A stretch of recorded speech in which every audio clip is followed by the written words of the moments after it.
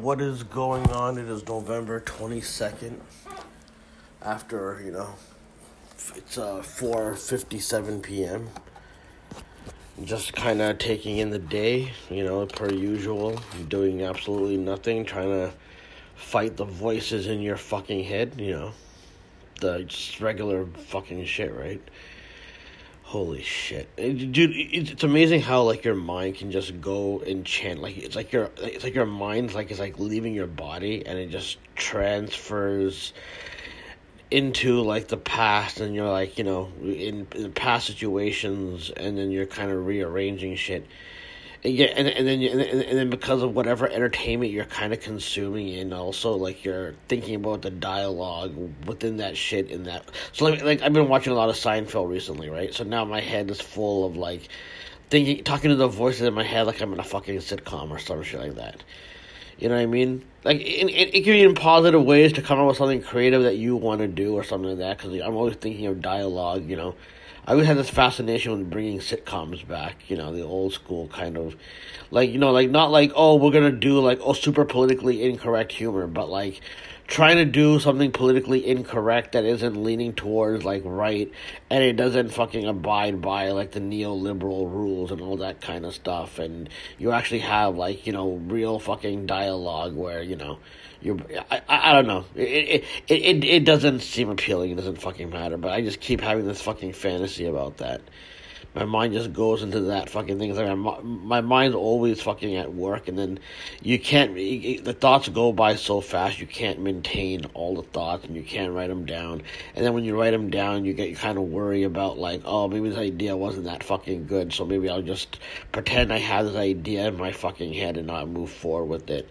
Because anything that I fucking kind of come up with, even if people do like it, they can't fully admit it. Because and again, they roll their eyes when I fucking point that out, because then it's still bestowing some importance onto me. You know what I mean? Because I'm supposed to just not be acknowledged and not be important, and that's supposed to make me fucking feel hurt because aesthetically, that. But if I actually start pondering about the fucking politics behind that and the purposeful nature of trying to talk shit behind my back, but then also at the same time don't acknowledge me, but then when you need me, you'll acknowledge me, or something of the other, you know what I mean? So people get really, really, fucking pissed off about it. Other narcissists will call me a narcissist, and then we'll be pointing out each other's hypocrisy, never-ending fucking battle of online discourse, and, people are not really trying to discuss anything. It's more about, how to fucking one-up and manipulate someone else. And, your whole life you're manipulated. People feel they can goof on you because, you are no longer protected by the fucking show. And then you correlate that with, your past and when you were socially kind of outcasted for a time being, how people thought that I would fall on my own without them, but I still started meeting women without them and all that, even though I never really made moves, because I always observe relationships, and I always and part of me is fucking probably glad, because I know there's probably women or a lot of men are like, oh, well, no one would be interested in you anyways, you're a fat ugly guy. Okay, cool. Guess what, me being a fat ugly guy, that means I can actually be more honest, because I don't fucking, because I have the expectation of not getting laid, and not really trying to cater to get I'll not that I don't want to, but just I'm not gonna go out of my way, especially with how relationships are portrayed now and how they are presented and how it's quid pro quo. There's backstage politics behind it. It's more about fucking socially climbing. People don't want to admit that, because then it would be admitting the system is like that. You know what I mean? So they correlate it with regular fucking people, and you see all these games being played and people manipulating you, and people be able to control you. And I would rather chase power, even though I'm doing a horrible job chasing power. I'd rather chase power and focus on that than chasing fucking women that are probably going to end up hating me, or being sent by my enemies to fucking go film me so they can use it as fucking blackmail for some odd reason, or just have that on their fucking, because again, these people are sick, right? It has nothing to do with looks, by the way, also, it's more about the control aspect, at least from the elitist people. A bunch of cool people always judge you for not getting laid or not being out, yet they're still connected to the internet nonstop. Like, you know what I mean? Like, you're connected to the internet. If you go out, you're cool. You don't need to worry about what people are saying on the internet. Then only the like it just feels like I have so much in common with these people that get laid often and all that stuff like that, because we're all mentally ill and we're both fucking shitting on people on the internet all day. So, like, how is getting laid making your life even? I'm not saying that you shouldn't get laid. Go get laid. Dude, if you can get laid, just get fucking laid. That fucking sounds awesome. But if I was getting laid constantly, I don't think I would be on the fucking internet if, like, you know, I had all this money as well. It's just like a lot of people are connected to the internet. It's like the Matrix, you know? Things that are fucking, starting online are now bubbling into the atmosphere. And more people are manipulating the situation of going on and all that, you know. You lose your fucking mind, you know, and then if you express yourself, people just don't like it, because I should be going out and trying to ask for their help, because if I don't ask for their help, then they're not gonna, you know, support it, because you can only support something that you have personal investment in. Otherwise, no one fucking gives a shit about what your projects are.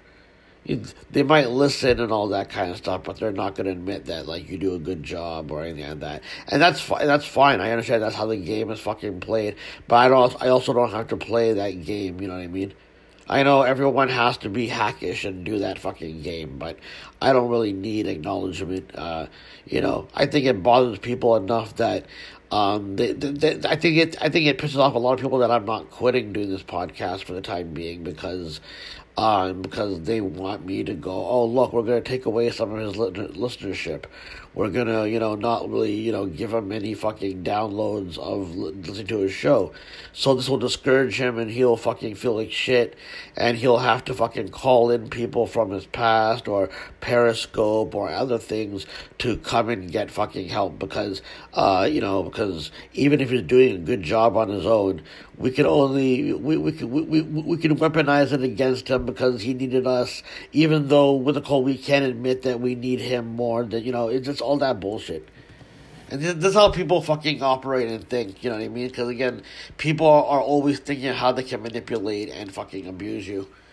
And you gotta stay away from these dark people, man. These mentally dark fucking people that fucking will just fucking crush your spirit and take your fucking soul and constantly create chaos in your fucking life and constantly fucking try to put you down, because their genuine nature is to tear fucking shit down and build themselves up and kind of try to fucking goof on you and try to fucking use you so they can fucking become your enemy again.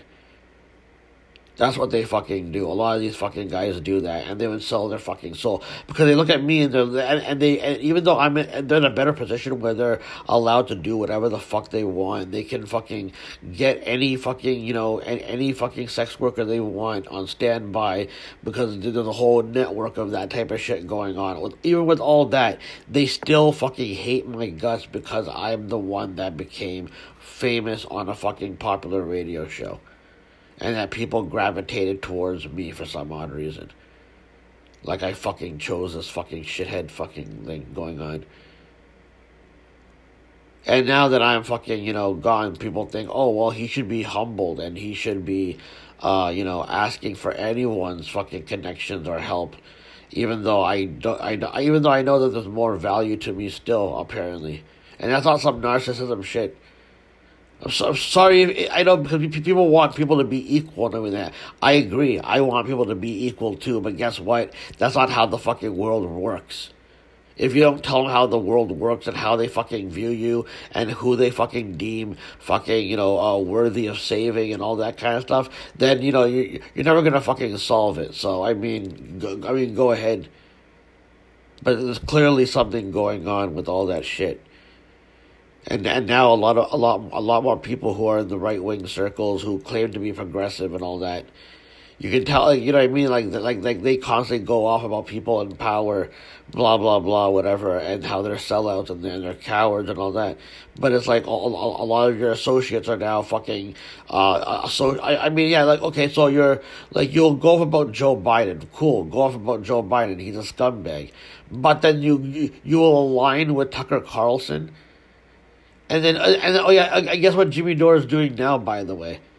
It's like he's really transitioning into a right-wing fucking hack.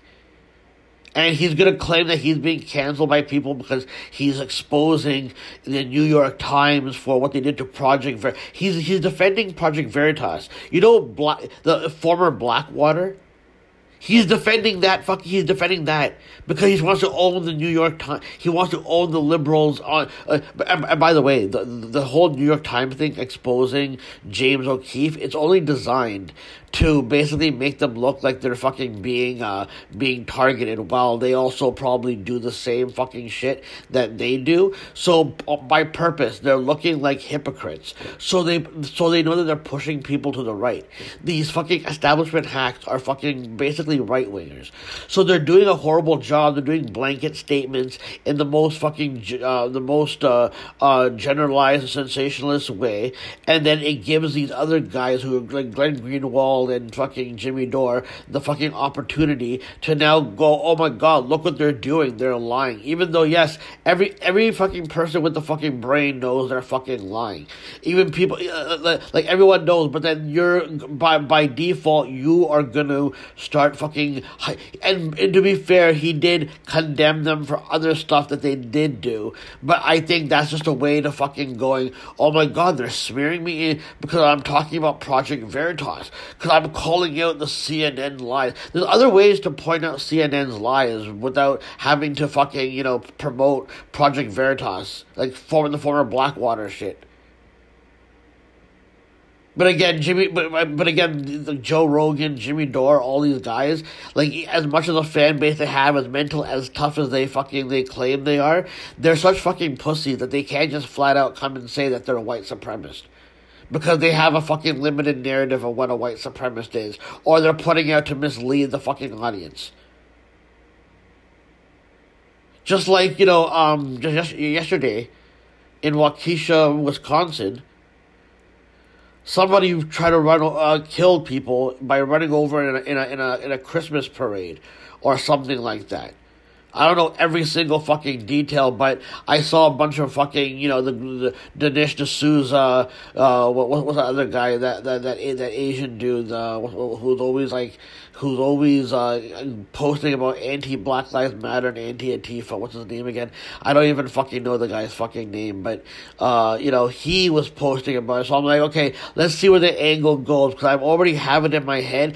I know where the angle's going, and people are going to think that because the mainstream media is not mentioning it, or whatever the fuck they say the mainstream media is not mentioning it. See, I don't watch mainstream media, so when they say that they're not mentioning it, you know what I mean? I'm sure they're mentioning it, maybe not in the way that they want to be mentioned, but then they think that they're gonna fool you by fucking mentioning it in a fucking other way, to basically still make you fucking support fucking fascism and disguise as some fucking freedom, while they're fucking calling everyone who supports Black Lives Matter a pedo. And putting you in that fucking category. So apparently it was a black dude who happened to do the run over at the parade.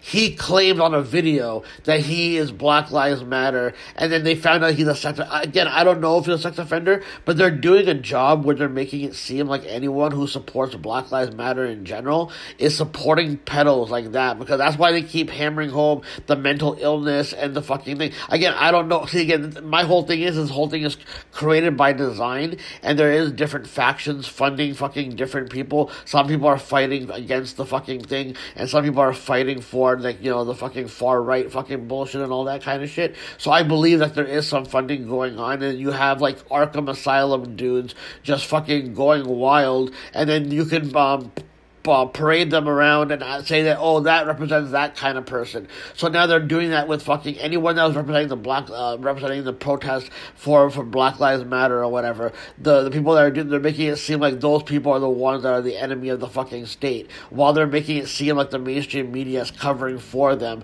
while the mainstream media knows that they're fucking not credible anymore. So now you have jerk-offs like Jimmy Dore and Joe Rogan point out how what they call, like, they're not telling you the fucking truth because they have never told you the fucking truth fully, and they've always been liars. But now you think because people are pointing it out that means that they're telling you the fucking truth.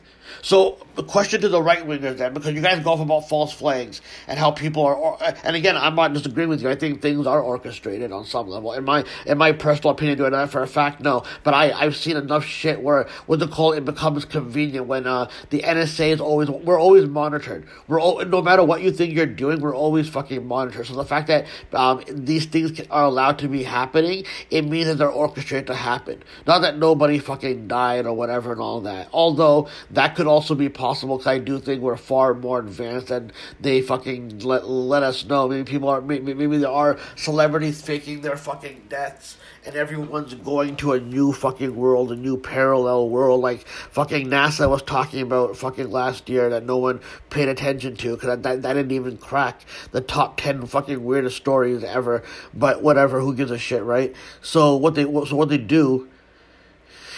What they do is now they're going to there's orchestration going on. Okay, cool. So then if you guys always think every fucking mass shooter is MK Ultra and fucking programmed to fucking kill, which I'm not disagreeing with because I do think that, but they don't have that same fucking benefit of the doubt for what they're being given on the surface about this guy who may have ran over. Who's to say that he's Black Lives Matter? Who's to say that he wasn't paid off by fucking right wing? Hey, I'll give you $10,000. Can you just go and run over people and then say you're Black Lives Matter, and then we'll and then we'll expose that you're also a sex offender? Yeah. See, that's what they do basically. They can do that, in my personal fucking opinion, at least. But again, so that you will, and again, these people don't really care about the inconsistencies.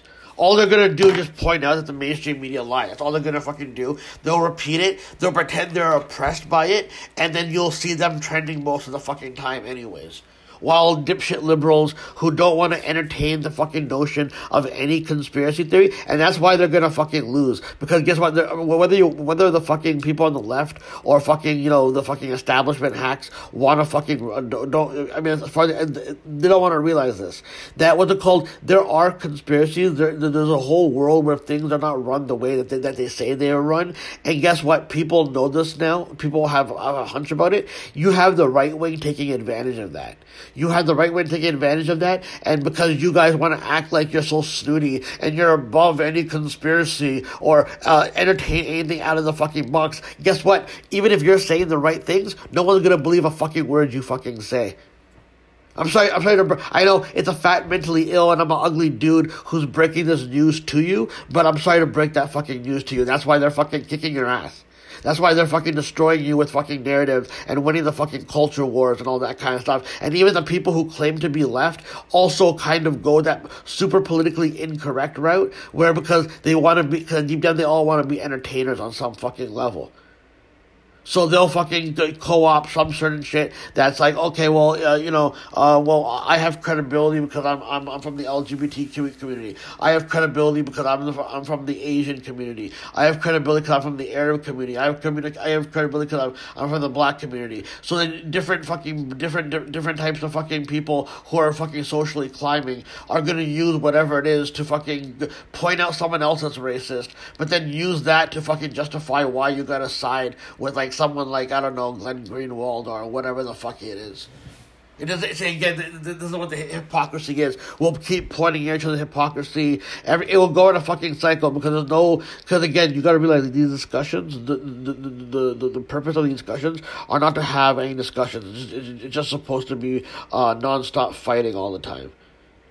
That's why it's online battles. You're battling fucking brands online. That's why you can't really fucking communicate with people online, because people will get fucking, whether you be in a group of people, they will get pissed off with your opinion and try to fucking browbeat you into an opinion.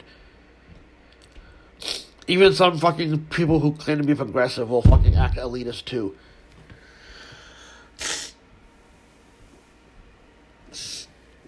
My stuffy fucking nose for some odd reason. I got too much hair in my neck. I gotta trim my nose hairs. I don't fucking know. But yeah, that's what's fucking happening, man. That's you know, it's a fucking shame that this is how fucking things are gonna go down now. They fucking manipulated a lot of fucking people, and a lot of people, again, and I could have been one of these guys that went completely face first into the fucking super right-wing shit, because on the 2010s on the internet, a lot of conspiracy was kind of like exposing some shit, but then you can tell there's a tinge of fucking right-wing stuff that was being discussed, but you're like, okay, they're telling the truth about this, so can they really be leading into some destructive shit? That was the whole plan, and then the perfect thing about that as well. Now that because there's people who just generalize all conspiracy theorists. So now they already put you in a box, and they already think that anyone who's a conspiracy guy is automatically a right fucking winger. And because you can't take that pressure, you have no choice but to embrace groups that you will get chastised by, and then you don't realize that you're talking to fucking like far right wing fucking people. So a lot of these establishment blue check marks, media, they're helping pushing people to the right. But like no one's even talking about, because people want to seem like they're normal conspiracy theorists. No one wants to talk about like a lot of the fucking orchestration that's going on. You know, in layman's terms, you know what I mean. So people, and maybe you're doing it on purpose because maybe you want a fucking civil war to fucking break out as well. Maybe people are due for a revolution or something like that. So people are just being quiet and letting it play out, while you're letting the fucking far right fucking poison everyone's fucking mind, while claiming it's only the Democrats doing the shit, and not focusing on the threats that fucking far right people are doing, because the Democrats already poke fun at them in the most limited fucking ways. It's you know, again, that's what fucking happens, really, man. And people are falling for a lot of that fucking bullshit. That's why they're labeling every fucking person who they're supporting as a fucking pedo and all that kind of stuff. Even though these people are probably the ones that are projecting the most. Especially when you're associating yourself with fucking Donald Trump and all these fucking guys. But yeah, it's disappointing to see, like, you know, someone that I respected like Jimmy Dore. I know I'm going to get accused of having a parasocial relationship with the fucking podcast or whatever. Okay, fine. Yeah, I guess when you do a podcast, you're not trying to fucking get people to believe in you, right?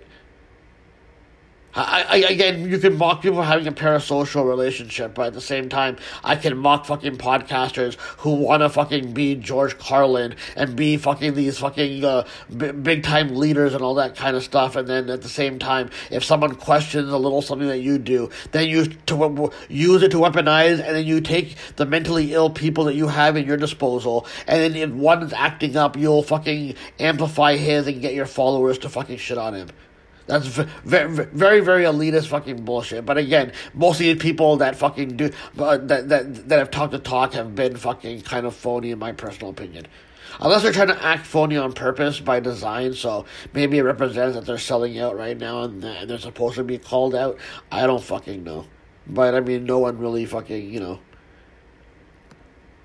It doesn't really, you know what I mean? Because again, you know, this is how, like, even Russell Brand, like, I used to like that guy as well, because in the 2010s, he was, like, calling out the system and imperialism and all that kind of stuff, and I actually agree with, like, a lot of stuff that he was talking about. He had really good discussions, and now he's gone to Rumble as well now. You know what I mean? And if you like, even guys like James Corbett, people, like, you know, again, I'm not saying that going against Fauci or like talking, like, you know, saying that he's a liar and all that is bad, because again, I don't trust Fauci's fucking whole persona to begin with, whatever and all that. But at the same time, it's like people weaponize that and then don't realize that they're fucking amping up more fucking propaganda, in a more fucking sophisticated way, where you're catering to people who don't go check out fucking the information for themselves. So we assume that you did because you're pointing at the lies of the mainstream media.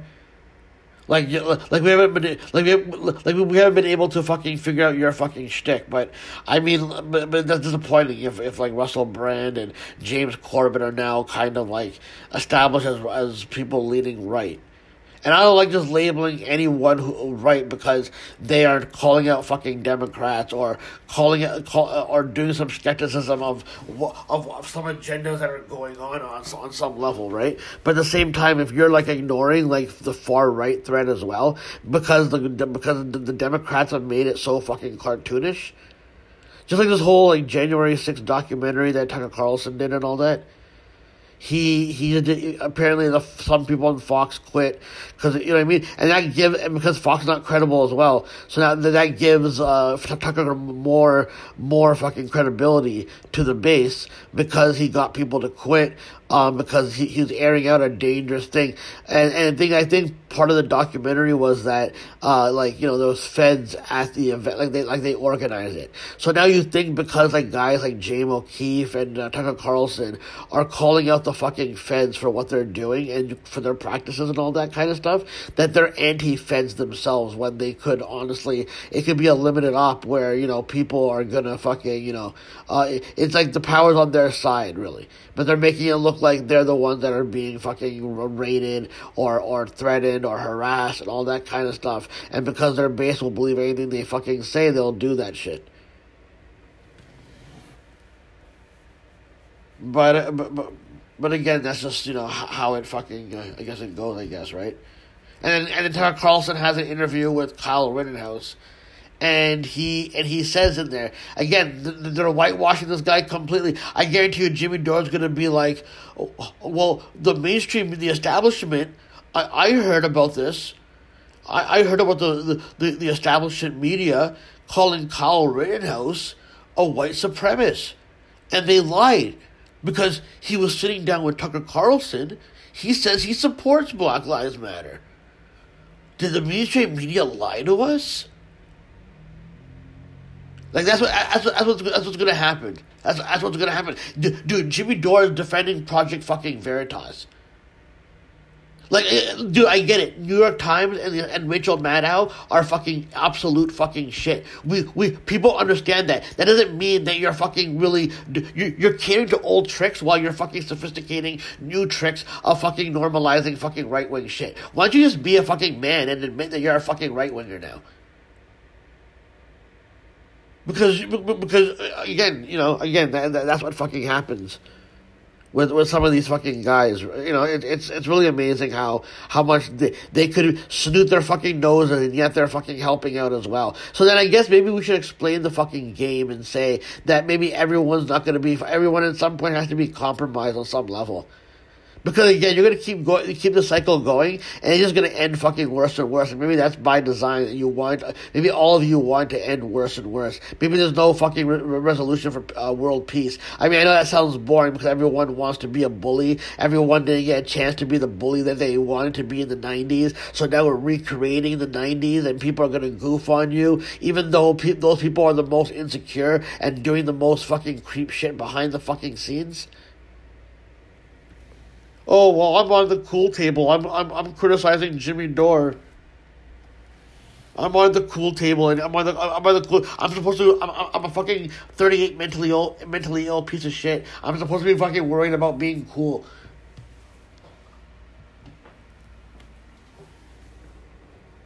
Like, cool people don't worry about who's cool. You're either just cool and that's it, and whoever's cool you hang with, and that's it. You kind of just do that. You don't actually like worry about who's actually cool and who's socially acceptable because you're posting you going out to a bar or going out to an event. You know what I mean? And again, I have no issue with people posting going out. Like that's cool, but like to make it seem like you're better than everyone else because you go out and you're showing us you go out, that doesn't fucking really mean shit to me. It just shows me you're also mentally, you're so in need of attention as well, that even going outside, that it's not good enough for you. You also need to know that you're flexing on fucking women or men or whatever the fuck you're doing. It doesn't really, like, you know what I mean? So to me, like, that's even more fucking pathetic than people who don't get laid. Like, you have the world at your fucking hands, and all you're worrying about is people not being cool and people, and being more elitist. I'm just saying that whole fucking thing is, like, that whole thing is fucking just boring. Like, I mean, like, there's a bunch of people that do that shtick, and they've done it better throughout fucking history. Like, why do I want to see a half-ass imitation of it by people on social media that, you know, don't really have the charisma, so all they have is the elitism and the fucking good looks? How about save the bits for the fucking ugly people like myself? I'm not saying my bits. I know. Oh, well, your bits are fucking good. No, trust me. I mean, you know, again, I know I can't compliment myself. I have to put myself down so you guys can, you know, be like, you know, feel good about it, but then also feel bad because if I keep putting myself down, it will lessen your threat, your insults behind the fucking scenes. Like, you know what I mean? Like normally if I was like, oh, no one talking behind my back, then I'd get a lot of people behind the scenes who are giddy talking behind my back. But now that I'm actually, like, putting your shit talking behind your back, I bet you any money there's people in whatever groups there are, probably, like, by themselves second guessing, like, yeah, maybe he's right. Like, I know, like, he's not credible, and I can't say that he's right, but maybe the people I'm hanging out with are just, like, are just mentally ill assholes that are not getting help, but they want to fucking just cross over to a more evil fucking side or something like that. So yeah, so you can make fun of me all you want. Again, I'm a cornball, I'm not cool, and all that fucking type of shit. But it's like those arguments are gonna become, like, less and less and fucking important. And no matter how much any of you want to recreate the 90s, you know what I mean? Like, it's not going to work out that way, in my personal fucking opinion. I'm just trying to hold off from getting to my Survivor Series recap. First of all, I'll probably have, like, 80 million mistakes I made in the recap. Probably won't match my mood when I was writing it. Because I'll explain, but, like, part of the mood was, like, you know, guessing if The Rock was going to be there and all that kind of stuff. And I'll say this, the best match that happened on Sunday, November 22nd, 2021 was LeBron James and Isaiah Stewart. That was better than any match at Survivor Series, and it had better build, and, you know, I'm just joking. I mean, but that again, I try not to follow basketball. I mean, I can't help but follow because it's on my timeline all the time with different people that I follow. Everyone's talking about basketball, and I try to fucking keep up. I try to look at fucking stats. I try to look at who's on whose team, and then I fucking forget. Cause, I mean, it's not that I care who's on team, but then to understand why there's beef between different players and where it stemmed from, then I gotta track down the team of when that person was playing against that person, when he was playing on that team, and all that. All I know is that LeBron's always gonna be a fucking heel. And, like, they'll orchestrate situations, they'll write situations in when there's supposed to be a fight. So it'll so whenever LeBron fucking gets, like, you know, people who fight with LeBron or go at LeBron will end up becoming baby faces because LeBron's a heel to a lot of people. And then all of a sudden, if LeBron gets kicked out of a game, that means, like, whatever is supposed to happen happens, because then you have the excuse that LeBron wasn't there, whether it's a good thing or whether it's a bad thing, you know. So I look at it like in wrestling, and I mean, the reason why I don't get into the basketball shit as well is because, I mean, if you're not the right type of fan, like, if you don't analyze it the way that they analyze it, then, like, people will fucking get upset with you. Like, I'm talking about the hardcore, you know what I mean? I can watch something and go, oh, yeah, this is a good sport, like, you know what I mean? It's actually, you know, whatever the fuck it is.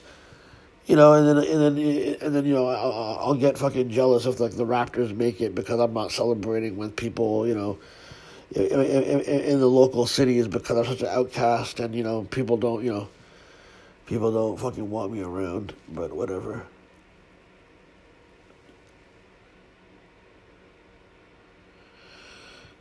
And, you're punished for like most of your fucking the system can punish you and fucking destroy you because you mouth off at the wrong people who have power. And that's why, like, for the last decade or so, what they call people who I know are allowed to fucking, like, take little jabs or put me through some uncomfortable shit and gatherings and all that kind of stuff on some fucking level, knowing that I can't say anything back because if I do, they'll use their fucking power to fucking, hack my shit or get my trolls to attack me and fuck with my head more and more. And by me saying this, they'll do that more and more, even more, because a lot of people who want to be, who from my past, they probably want to be connected with me because if we have a fallout again, then they can weaponize my fucking trolls to, join them and fucking go against me and convince them to keep feuding with me over and over again. I know how that fucking shit goes. They want to destroy you mentally and all that kind of stuff. People are just really disturbed that they want to, again, because people are not trying to be your friend, right? If they see some value in you, they're basically trying to fucking latch onto you so that they can have a fallout with you. So then they can weaponize it for their base to then become a fucking hero and, then badger them behind the scenes to retweet their fucking bullshit.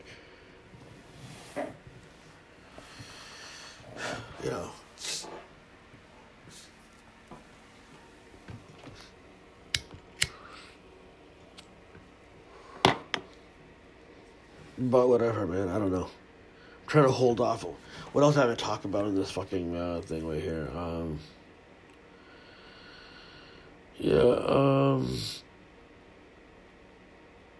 yeah. Omega has to. Kenny Omega has to forfeit his AAA title, and even that has to be even that has to be a controversy as well.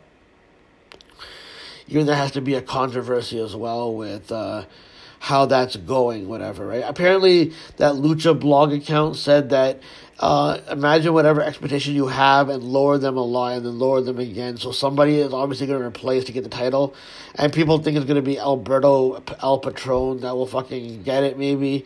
And if he does like get a resurgence in his career, it's obvious that, like, these guys don't play by regular rules, and these, like, things that they do are initiations into becoming real-life bad guys, because, like, you'll be like, well, no, he should be in jail and all that, right? No, and that's regular people shit, right? But, again, these celebrities, when they're in the fucking institution, they're in a mafia fucking system, in a mafia industry that expands all around the fucking world and all that.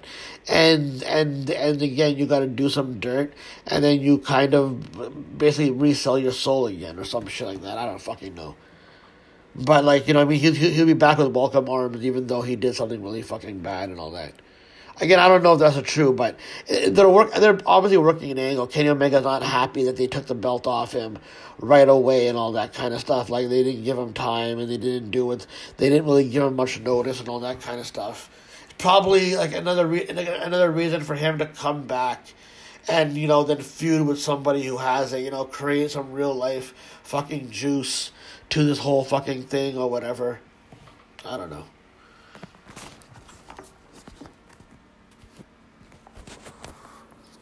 Let me see, hold on. Let me see what it's saying right here. Let me see what the story is.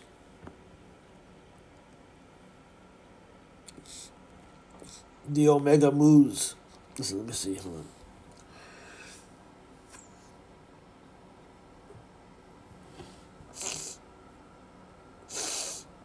Oh.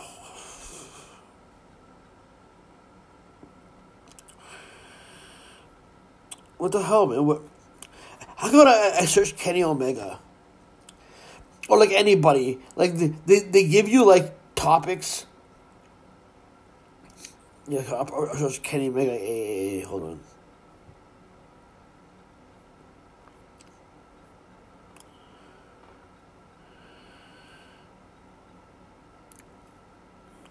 Hold on, let me see.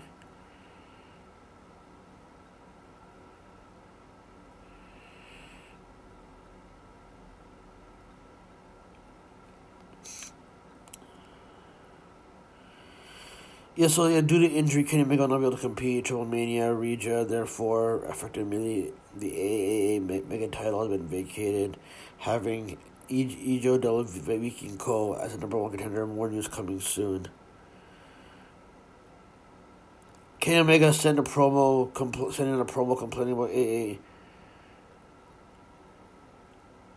Oh, I think it's supposed to be an angle. I thought maybe he was doing it in real life, complaining. So I guess, it's gonna set up something going forward. That whole belt collector gimmick fucking kind of flopped out. Listen, I understand, man. You're only one guy. I mean, you have a bunch of clones, but whatever. But like you're technically one fucking guy to the regular people in the world. And you're doing like having these belts and all that, and it didn't. I thought it would lead to something bigger. Maybe someone else will be the belt collector, and maybe this was like a prelude to that. Maybe Kenny Omega had to like kind of do it this way in order for someone else to come along and fucking do it. You know what I mean? That'd be kind of cool. But it's a kind of impossible. It's like, it sounds good on paper, but ultimately, how do you fucking lose all those titles then? Do you just keep going on a downward spiral where you lose all the titles? But I'm thinking Kenny Omega's. I'm thinking Kenny Omega's like next AEW reign will probably be a better reign than the reign he had previously. Because again, man, people can just lie to you all they want, but that reign was not the best reign. It did go up a couple of notches because of the Hangman Page finale. Because, you had the right fucking person built up to beat him. So that does, like, kind of put you in that level, right? It went from, for me, I'll get into that, but... Yeah, and then Xavier Woods was talking about when WWE fired him. He was saying deuces and not regret anything. So they're foreshadowing that, like, New Day is definitely gonna fucking leave. And I guarantee you, at first they'll play coy, not say anything, and then more information will come out. And that's when they start fucking planting more seeds about time they bumped heads and all that kind of stuff. And people will shit on Top Dollar and all that kind of shit for, his experience of going in there. But people will, people have personal vendettas against, their favorite, they shit on somebody because they want to impress the Young Bucks.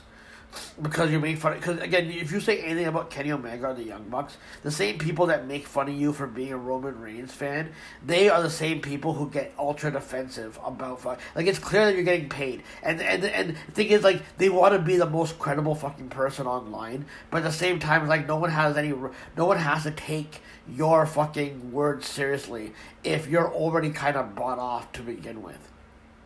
Like you can have the view you have and you can keep perpetuating it, but people don't have to take your view seriously if people know that you have invested interest somewhere else, and that's why you're giving that view. If you're not being like, again, people don't like to actually, look at things. Everyone's just a part of a fucking clique, and that's what the wrestling circle is. It's just non-stop fucking people just trying to fucking cause controversy online. And again, there's someone that I people are gonna be like, oh, he's preaching, but he's not perfect. Yeah, no, dude, I'm not perfect, and I've been someone. I still buy into that, and I hate myself even more. Maybe I hate myself even more, and I see people doing what I did like a decade or so ago, with their online personas and all that kind of stuff. And I just know that, look, man, it's not gonna end well with how they fucking go about it. Because right now you think you're untouchable because you have people, surrounding you and calling and goading you up and boasting about your accomplishments and boosting up your posts and all that. You know what I mean? But then, like, something fucking, I don't want it to happen. I'm just saying that, like, I get worried for them, and then it's not my fucking business. But again, like, it just now it's amplified more in steroids, so it's hard not to turn back from all of this shit. Like, I even got into I'll get into it in a second, but like I again, a bunch of WWE shills fucking, started calling me fucking names when I was talking to one fucking guy who people call WWE shill, but like I don't have a problem with them. But I was like talking to him about the whole Rock thing and how WWE kind of fucked up, because no one wants to admit that WWE can fuck up. But you know, it is what it is, man. I don't know. It is what it is, right?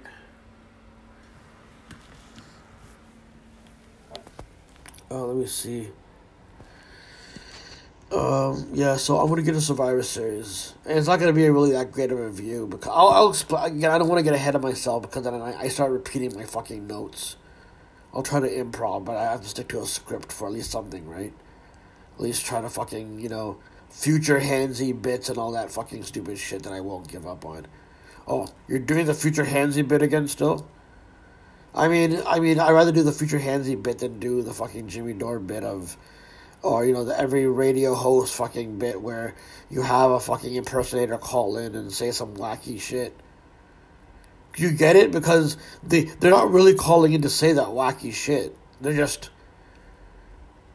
whatever.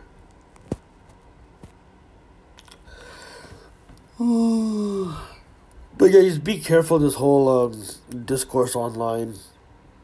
Because it's like, don't believe the mainstream media, but then at the same time, watch out for like some of the alternative media people as well who are connected to the feds as well, in my personal fucking opinion. But people are never gonna fucking really, you know, talk. You know, people are never really gonna admit what fault they have in anything.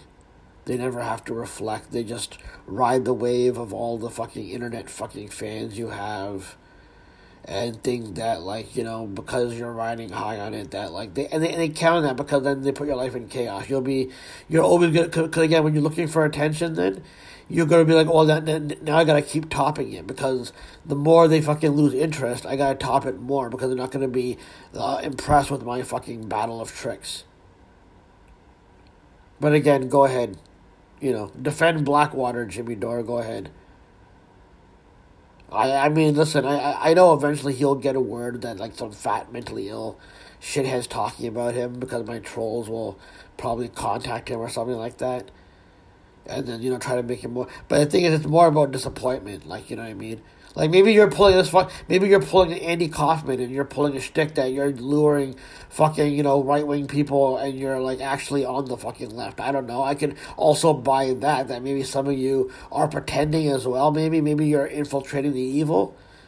But, like, on the surface, I can't co-sign what you're fucking doing. I can't take that chance, because I don't know if I'm going to be enabling that fucking behavior, because you're just owning the libs, even though anyone literally everyone owns the fucking libs online. Like, literally you can't fucking, you can throw a fucking rock somewhere and you'll hit somebody, that you'll hit anybody owning the fucking libs. Like, I'm not even saying you shouldn't do it. All I'm saying is that, by calling out what they're doing, they think that by fucking, they think you're defending the establishment. That's how they deflect it. That's how much of a cult they are, while pointing out other people are a fucking cult. And because you're right now a smaller one, it doesn't mean you're trying to rise in the ranks and be a fucking loyalist to Donald Trump. That's why they gotta keep downplaying a lot of these billionaires by, like, oh my god, they're stupid and delusional. Oh my god, who wants to talk about them? No. It's not because people want to talk about them and be a celebrity gossip. It's because they might actually have power behind the fucking scenes. That's how that's how some of these phonies deflect fucking calling out fucking shit, because they think calling out situations where, like, the U.S. is doing fucking evil fucking shit, right? They think because they're commenting on it that means that, like, they're gonna do something about about the imperialism in other fucking countries. Because you're mentioning it doesn't mean you're gonna do anything about it. Especially these grifters, right? I know I'm in my mom's basement, right? I'm just saying, because then if you really cared about that, then you'd also care about the far right wing shit fucking being normalized. And the funny thing is like Joe Biden agreed that, like, oh, it was self-defense. So why is Jimmy Dore agreeing with fucking Joe Biden? That's weird because I thought he was contrarian against Joe Biden.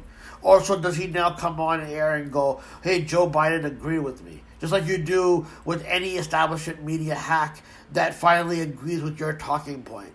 Then that means you're telling the truth the whole fucking time. The whole Project Veritas thing is like, by design, like they aren't doing anything illegal, but they're making it seem like they're exposing shit when the people they're exposing is probably telling them on purpose, so they're putting it out there like they're fucking getting caught. So now you fucking start following Disclosed TV, you start following fucking Project Veritas, and you fall for the fucking con, whatever. And again, this is why certain people with platforms, they don't actually, who pretend to be smarter than everyone else, help dumb down fucking people. By pretending to be so fucking smart. Go ahead, do it, man. Go ahead, find your fucking lane, man. But yeah, I mean, a lot of you are just very, very awful fucking people. Really, really awful fucking people. And I can't believe that I ever was actually a fan of a lot of your fucking work. Because you called out imperialism one time or something like that. Or you have one credible story to you. Now you can use that to become an asshole. So please spare me that fucking bullshit. Anyway, I'm going to go to Survivor Series recap. I'll be back in a second.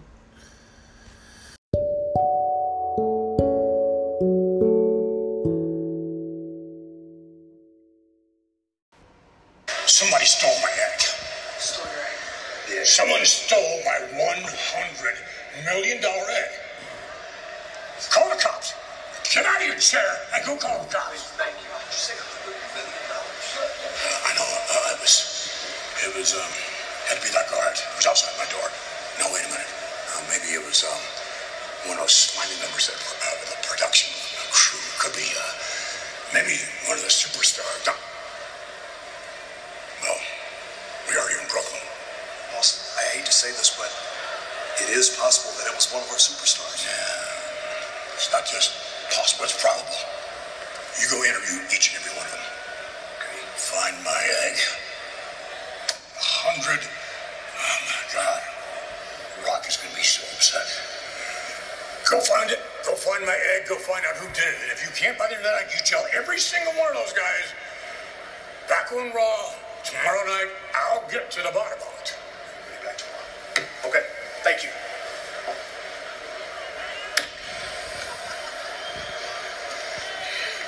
This pay-per-view was really underwhelming, and of course, the shill accounts who defend the WWE nonstop get mad at me.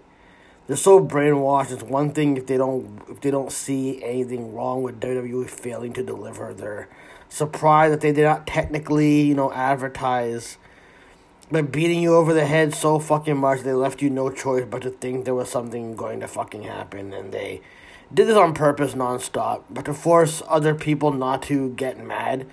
Like, motherfuckers, put effort into combating the trolls. Like, you put more effort into combating the troll than putting energy into the empty product that is going down the fucking tubes.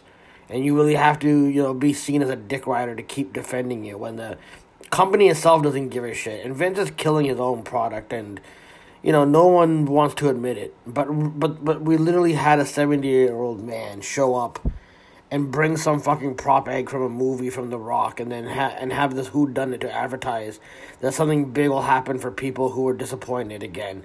And if The Rock does show up, people like the shills will fucking use that energy to fucking mock us because they can't use that energy to mock the people they take orders from, or the stuff you like, because most of you don't actually like the product. But the quid pro quo in the feet pictures is hard to come by and turn down.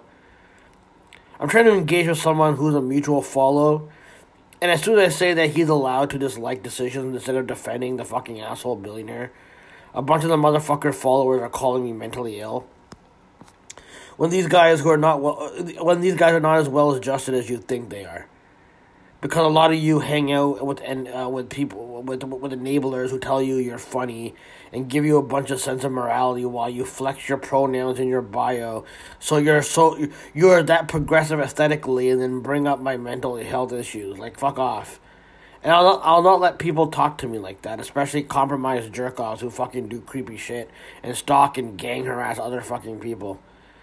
They put more energy in trolling people and fucking being a boring elitist internet personality that's been beaten to the fucking ground, and you brag about how much you're too cool for social media while always caring about people who whine on social media. And just because you go out and you're still online, you're mentally still attached. I don't care what your aesthetic is, and I don't care who you hang out with. I don't give a shit.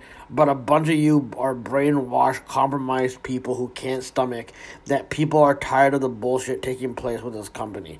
And this company is not as inept as you fucking think they are.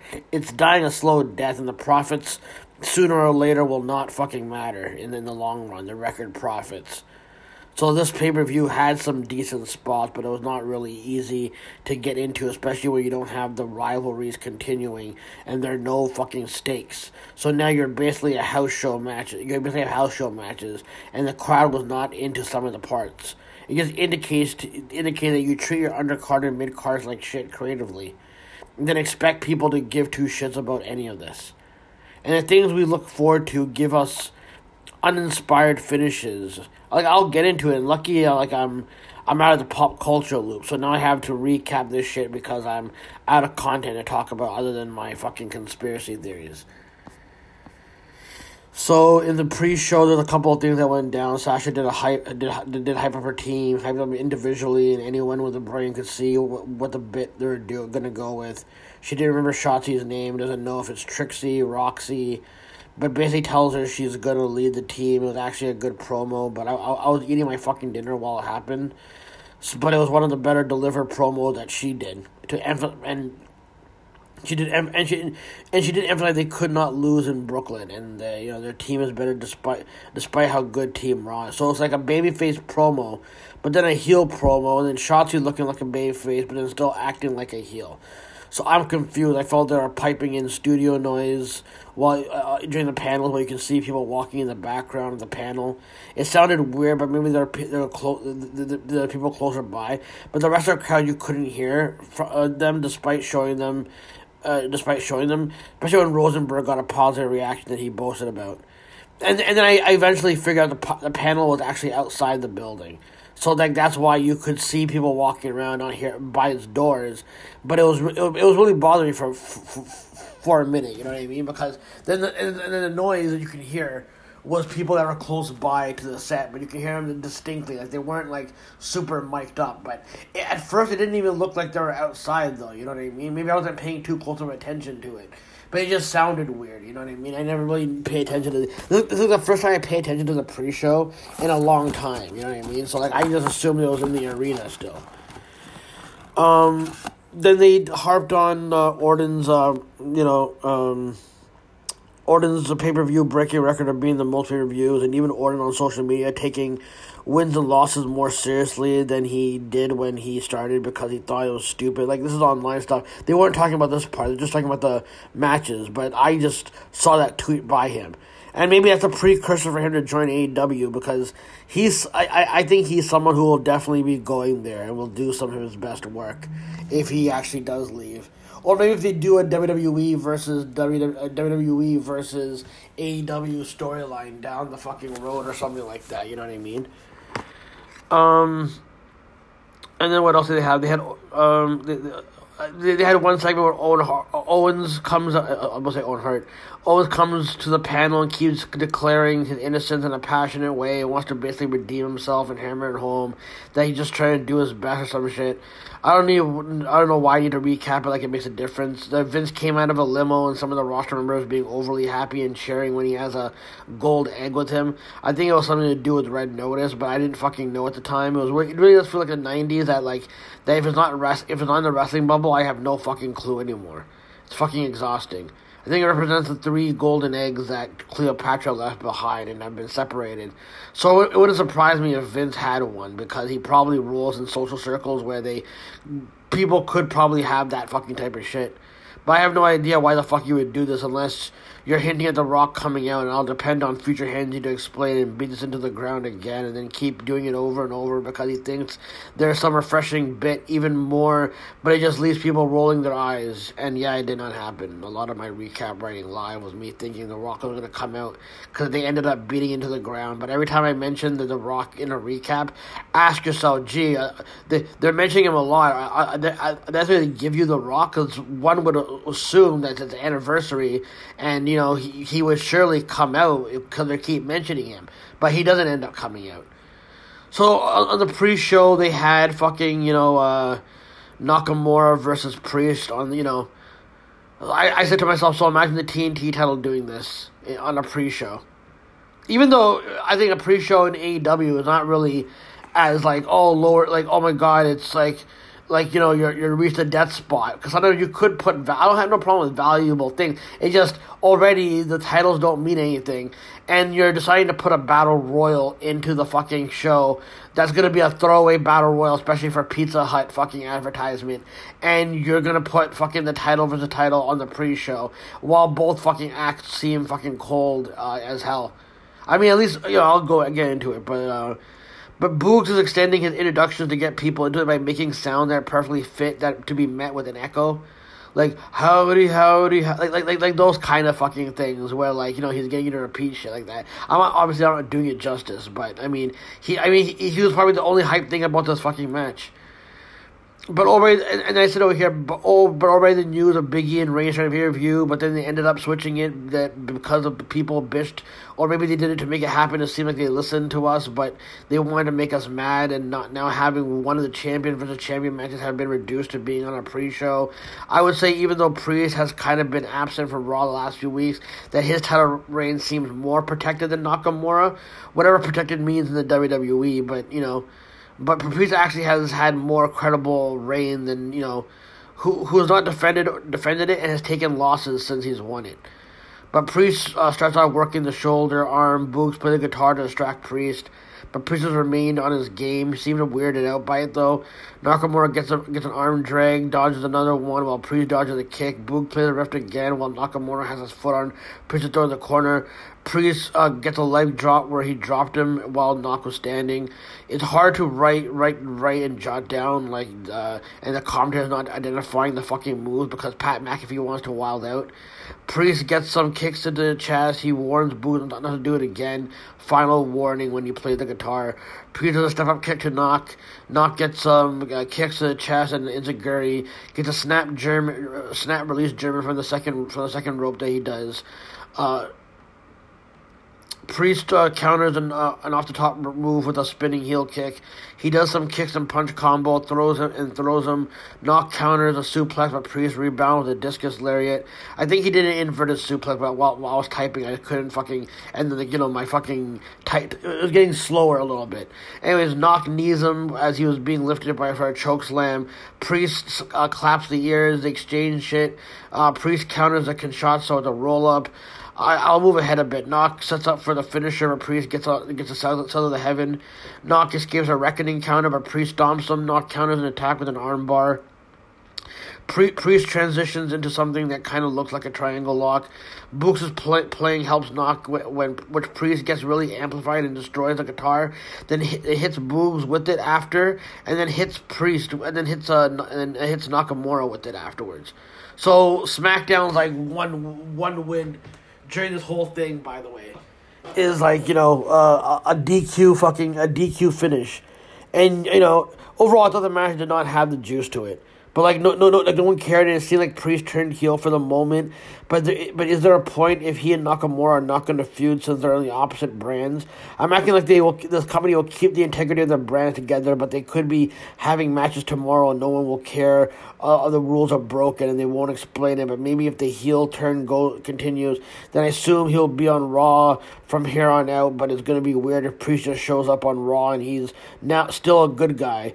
and it'll be like really lazy fucking booking. Not like either title was on the fucking line, and they do these lazy ass booking decisions. Maybe it was a good thing, but that it was on the fucking pre-show. But this is where this is where they present the titles basically. Like it's weird in general. I'm watching pay-per-view with with champion versus champion with no titles on the line to begin with. Like they just could kill the SmackDown Raw versus Raw shit. I mean, they could just have another match on Raw since Vince said on Raw and SmackDown are going to be there on Raw, so they could already... So they're already being lenient with this fucking stupid brand split that's going on. So then we, the intro to the pay-per-view feels more like a full-out commercial for The Rock's Red Notice, and then the current time I was writing this. I'm thinking if The Rock does not show up, somehow in the end, this will be completely bullshit. Like, people are complaining at them not advertising fully, but they were but they're defending the whole notion that if CM Punk was not officially being promoted, then if they do end up having, by not having CM Punk show up, by advertising him, then, then he didn't show up, then people who go, well, they didn't advertise him, so you can get mad at him, whatever, right? It's the same thing with the whole Rock thing. They're overdoing it. And I knew the shills got the fucking, the notes of going, you better say they didn't promote it. Because whatever Vince McMahon does, I'm telling you, if you always defend Vince McMahon and all that kind of shit, Vince McMahon does not respect you at all. He just looks at you guys like, I got more idiots who are going to defend my decisions. Because I bought them off with money, but I don't really care about them and they're expendable. They'll find new people. And the thing that's the thing with being a kiss ass like that. When you end up being expendable because they can get better kiss ass kissers on their fucking roster to fucking do that. Anyways, okay,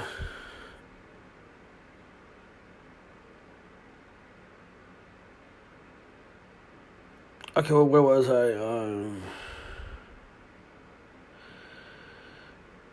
Yeah, so I just go off about how I go here, in future hands, you let you know, or I could just wait till pay-per-view ends and edit my thoughts, but that doesn't really work for me at this time because I want to seem like I'm writing something meaningful. These are just empty thoughts in my fucking head. And I'm going to miss half the moves and improvise and not want to look at the results and make sure because I'm just wasting everyone's time with this content podcast.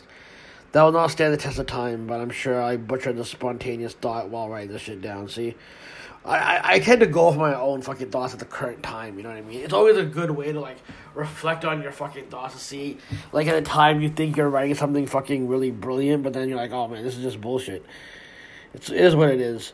So it started out with Charlotte and Becky. They start out striking and brawling for the bell.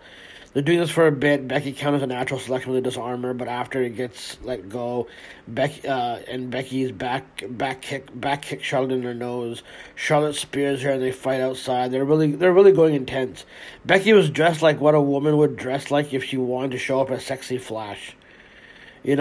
She has control and stomps on her. Becky elbows out of the manhandle slam and does a neck breaker on her knees. She slaps her around and kind of half-ass slams her against the mat. Charlotte misses a high boot while Becky was on the apron. And Becky gets a knee, and then Charlotte still gets the advantage and throws her into the ring post on the apron, and Becky throws her off face first into the barricade when she was attempting a moonsault, and then she was hinting at Charlotte hinting at a knee injury here. Charlotte lifts her and drops her onto the barricade. So far, this match was really dope, and it felt like the little too try hard, maybe job well done, I guess. They talk shit as they're crawling into the ring. They slap each other back and forth. I'm already thinking there's going to be WWE shills are going to act like this match is better than Kingston and Punk. But Charlotte and Becky go back and forth and counter shit. Becky gets a disarmer. Then Charlotte powers up and drops her for a near fall. Becky and Charlotte do a bunch of roll-ups. This one ends up, This feels like this honestly feels like a brawl for all match, basically. Becky is striking and kicking. Charlotte fights out of a Bexploder, but Charlotte does one of her own into the corner. Charlotte does a moonsault and the standing moonsault, but Becky still rolled up while she attempted the standing moonsault. They talk shit. They slap each other. Becky gets a cradle. Becky whips Charlotte, where Charlotte does her dad's flip over the ropes on the apron, but then shoulders her and then drops her against the ropes. And then she jumps off the apron and Becky does a leg drop while Charlotte is draped over the second rope from the top rope. Really intense. Becky had both her arms tied up while she's doing a pinfall attempt. Charlotte and Becky may have fucked up something here where Charlotte misses a big boot and kind of collides with her. But they said it was a back elbow, but I don't know. But Charlotte does a high boot and gets a near fall. Becky kicks out figure four, kicks away from the figure four attempt. Becky gets an inverted DT. Becky barely gets a leg drop from the top, but but ends up getting a manhandle slam, but too close to the rope, so Charlotte got to the rope. Becky woos and applies the figure four, and she calls Charlotte a bitch. They slap each other, and then Charlotte reverses the figure four. Charlotte big boots her off the apron, goes for the moonsault, but didn't get it all of it, which the commentators did acknowledge, but isn't that like all of her moonsaults? Charlotte doesn't disarm her for a bit. Charlotte chops her a bunch of times. Becky and Charlotte both roll each other up with the Connor rolls. Charlotte uses the ropes, but then Becky did the same thing and wins it, so... This is a pretty weak ending, but I thought the match was really dope. They worked hard in the match. It was really intense. It was one of their better matches. People say it could be one of their best matches. I mean, maybe I've seen from them, and I'll give them props for doing this work kind of shoot. I'm glad they did not do the screw job, but maybe they thought by making it seem that way, they'll do that and basically change the discourse plan. Like, it's hard to know what will happen with these people because you can't be hypothetical because the feud's stopping because they're a different brand. So they will continue to do something else, or so this will just come off as a one-off show. The only controversy online is the conflicting reports of what would start the main event and what were changes, and even that's become discourse too. Like, can nothing be fucking set in stone, like, and put in full admissions? But they have to create more online discourse, so a bunch of media personalities have to feud nonstop. So that's the only storyline that I was following after this fucking match. I'm sure there'll be more controversy online where Charlotte and Becky have to keep this shit alive. But I mean, they did look stunning, and they did have a hell of a fucking match. One of Becky's more physical ones. I really thought it was. I really thought this should have main evented. Maybe I thought if this did main event, maybe Ronda Rousey would come out. I know she had a baby a month ago, but these celebs are not humans and they have advancements, so it's possible. And to look at the look at the evening of finishes, I'm just wondering what would have happened. But again, whatever. Ronda Rousey's not going to come in, whatever. But people were hinting at it,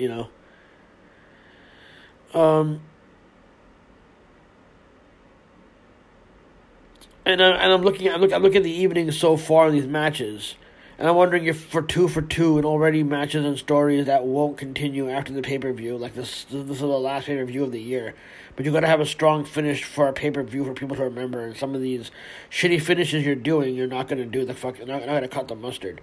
And Becky did have, an emotional post-interview on the WWE social media exclusives. And it was pretty good. It felt like she was crying about the situation. Like, she was, really, it's hard because just dealing with, reliving all your moments and all that kind of stuff. Again, here's the thing. There's a challenge on TikTok where women can cry on demand. So even if she was crying, I think that, a lot of people have mastered that. So if she was faking that crying and just adding to the story, then, props to her, but at the same time, if she was really crying, I feel kind of bad. She seems really hurt, so maybe I'm buying into, her narrative right now. I don't know, I never trust anything, I'm kind of, I'm kind of fucked up that way.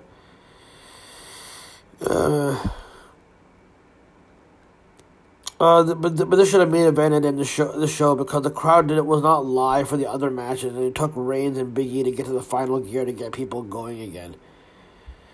The showed a Drew feature of him getting fired and coming back and being introduced.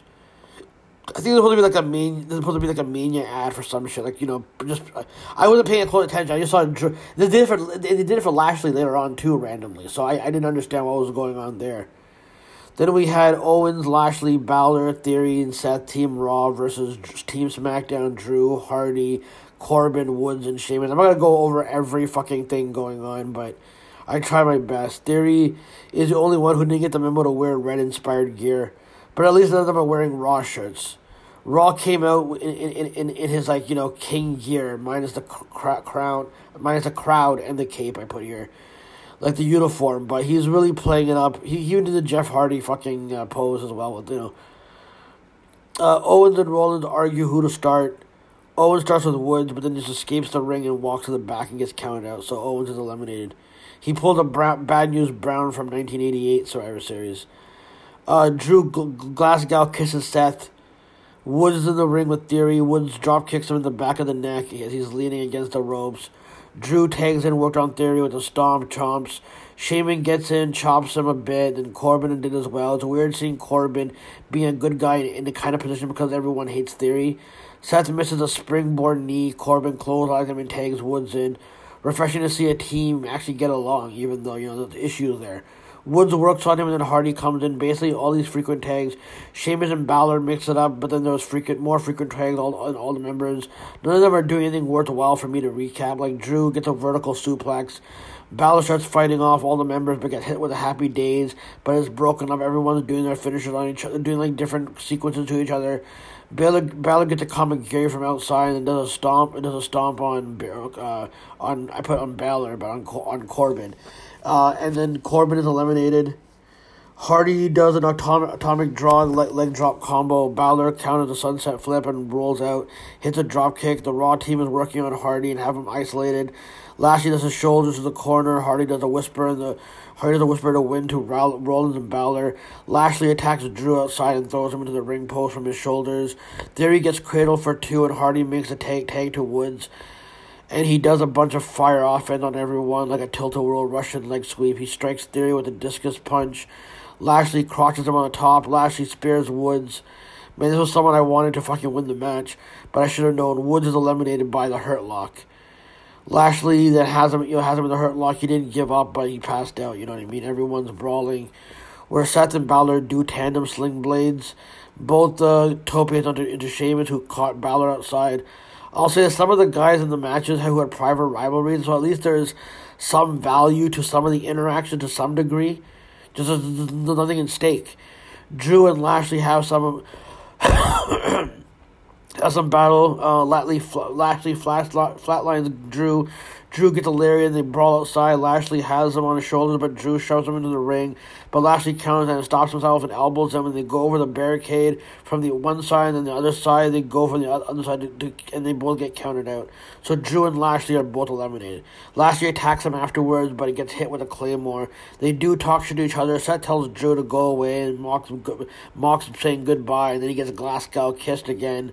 Sheamus almost gets a pin, but this time we have SmackDown with 2 people, with Sheamus and Jeff Hardy, and Raw with 3 people. Balor springs into a sunset flip, but Sheamus still has control and knocks off Theory. Seth off the apron. Balor gets a sling blade, then goes for the stomp, but Sheamus moves and hits a bro kick for the elimination, so Balor's eliminated.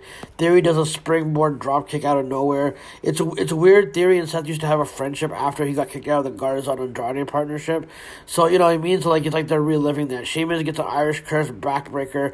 Seth and Hardy Sheamus and Hardy doing teamwork, and I'm not gonna go over anything, but they did poetry and motion off Sheamus's back, and he did an avalanche instead of like a drop kick, instead of like a leg lariat.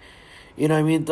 Theory interrupted the 10 beats, but Sheamus throws him out of the rope, and then Hardy and Sheamus do it on both of them. Sheamus counters a stomp attempt with a white noise. Theory distracted Sheamus before the bro kick, but Seth gets a super kick. Theory rolled up Sheamus for the pin, and Sheamus is eliminated. Sheamus then clotheslined Jeff Hardy. I mean, I was surprised they even got along. They were working well together for someone who tried to break Jeff's sobriety and mocking his drug issues, and accused him of driving drunk into the arena and all that. Seth does a frog splash and Jeff kicks out. Hardy gets a swanton on Theory after counters a double suplex off the rope, but knocking Seth off the ropes. Then Hardy versus Seth, and the crowd is actually behind Hardy. They're making it like a one-on-one face-off, a big deal kind of. Seth escapes a twist of fate. It was too much for me to keep up with, but Hardy gets a pin attempt. Seth strikes back into the neck like the Will Ospreay shit. Seth sets up for the curb stomp, but Hardy counters it and gets a twist of fate. Goes for the swanton, but Seth gets his knees up, and then the curb stomp for the win. Seth's sole survivor of the team, Raw. So Raw's been winning like all the fucking matches so far. You know what I mean? At least the main pay-per-view matches, because you're supposed to assume that maybe they're doing this because then by the time you get to Biggie and Reigns, you'll have three Raw, 3 SmackDown, and Biggie and Reigns will do it. Sometimes they don't even do that. They just let Raw always beat at SmackDown, but then I don't know. these matches seem pointless, but they all worked hard. It broke the streak of shitty endings, but I felt they did protect some of the people in the match with the elimination. I thought it was weird how well guys work together because you're used to no one getting along. But it gives Seth extra momentum for him being groomed as a number one contender. Felt like Hardy really shined in this match. I felt he did a good pace. I would have preferred Woods being one of the people to be one of the last people in the ring. You got Lashley to get rid of him. These are small things I'm noticing of disrespecting his king shit and kind of making him lose and not even making him like one of the last few. And there will be some culmination going on where WWE is fucking with the New Day. I don't know. I thought Balor and Seth worked well together. Owens did whatever he had to. I think they couldn't afford to have Lashley or Drew take a pin, so they tried to protect them. But it was just weird doing analysis where this could go when these just feel like empty matches going on. But they still had some of the old rivalries from old interactions. So it wasn't like any interaction had every interaction kind of had its own personal thing a little bit. Like even Hardy and Theory for the small stupid shit they did a few weeks back. You know what I mean? Like, they had that fucking thing going. I hope Sheamus and Jeff are not feuding because I've seen that feud too much. I think it was fun because he turned on Jeff afterwards. And I think it was a fine match to get Seth look good to actually get... And you actually gave Hardy some good showing, but you could have positioned Woods to be in that spot. And Hardy could have tapped out to Lashley, but it is what it is. Since the number one contender, he looks strong. They protect him. I wonder how they would protect the number one contender for the women's Raw title. Because that would be interesting, right? But I'll get to that. Vince and Reigns have a meeting. Vince talks about the golden egg. Reigns doesn't know about it, and he boasts about 25 years. And Vince does the 25 years of Rock and the $7 story in his pocket. And he says this is the real thing, and the egg is worth millions. And in the Rock's cadence, it's $100 million. Reigns says it's almost as much as my next contract. That was so random, but they're surely making this part think he's coming without even saying it, in case you didn't notice the millions of reference to him. I don't know what this was. They did show Rock winning the title in the 98 Survivor Series, the one where Rock got his payment for turning on the Nation into a joke. They were running out of Survivor Series memories, so they had to do other ones outside the event. Like, him being at the first SmackDown on Fox. Like, you know what I mean? Like, come on. I don't know. Stupid. Then we had the fucking Battle Royal for fucking... And I'm lucky I kept up with who I did keep up with this on this show, but this was like nothing. I know I missed a few people, so people are going to, get on me for not knowing. But they showed entrances for Sammy, Styles, Ricochet, and Profits. I'm sure that the Battle Royal has higher billing to the mid-card titles. Profits being sponsored by Pizza... I thought it was them being sponsored by Pizza Hut, but the whole match was sponsored by Pizza Hut. There's more effort into this shit than the entire fucking match, I guess. Omos throws Gulak, Shelton, Umberto out. Truth is eating the pizza and offers it to Omos and then Otis. And Otis does tease eating it and going back to his old character. He just gets mad at Truth for patting him on the ass and then throws him out. Otis and Omos double clothesline. Omos throws a clothesline and then throws him out. Gable and Cesaro with an arm breaker in the ropes, but Cesaro gets rid of him. Ricochet gets T-Bar out. Mansoor eliminates Cedric. Cesaro and Dolph fight on the apron, and I don't know what happened here. I guess they don't do it. I put they find the apron and do, and I put a period there. So obviously I was like trying to fucking go through my thoughts and not fucking finish anything. Dawkins eliminated Garza, Jinder, Eric got eliminated. Shanky and Omos tease off. A face-off, no reaction, but almost eliminates him. Mansoor is hit with Dolph and Rude's finisher, and then Rude catapults him out of the ring. AJ standing outside, almost throws Rude out by his throat, and then goes for Dolph, and AJ hits him with a phenomenal forearm and then throws him out. Sammy tries to get some union with Ricochet and Cesaro because they're all the SmackDown members, but they say fuck that and let the Raw guys throw him out. And the Profits throw him over the rope. And almost eliminates Aziz, giving you a showdown no one asked for. Aziz from the outside pulls AJ while Omos is pulling his way, but then Apollo attacks, so then it lets go, and AJ falls outside on his face. It looked really horrible. Omos throws Apollo over the ring. I think this is a reductive with eliminating Raw guys too. Like, shouldn't it be until the last man from the brand are there? Whatever. Omos throws Cesaro out, and then Dawkins. Ford gets a backstep. You get a back slap on him a couple of times, and then he gets launched into the other guys outside. Last two are Omos and Ricochet. Omos kind of ran into the rope so Ricochet could use it to his momentum, but it looked so bad he eventually just threw him out. I'm worried we're going to see AJ and Omos versus Aziz and Apollo. This battle royal felt like a 1980s battle royal, and it was more on the card it had more fucking billing than the mid card titles. Ford super kicks AJ as he's about to eat pizza and throws it into the crowd, and then he runs away with the pizza. So these teams the teams in AEW are feuding over title and who can fight fucking Ishii, and cutting dope promos and protecting division, and then tag teams on Raw are doing shit like this, stealing pizza for an obvious fucking ad when the division's already lacking to begin with anyways. I know there's a throwaway match, but they're gonna have a bunch of sketches on Raw about how the Prophet stole the fucking Pizza Hut shit. Like, okay, we'll do an ad, but this is just kind of fucking stupid, and I'm glad Omos is getting some kind of shine, but out of all the people who you could push, you really have to push non-work rate guys. Like, it feels like so silly that AJ is still in this tag team and basically doing this comedy shit at this point. Like, I don't know. So far, the pay-per-view had some clunky finishes. At least the men's Survivor Series team was dope. Despite the finish, I liked, Becky and Charlotte as well. At this point of the night, Raw was up 3-1. So you need Usos and the women's SmackDown team to even the odds. But normally WWE fucks that up because, but it is what it is.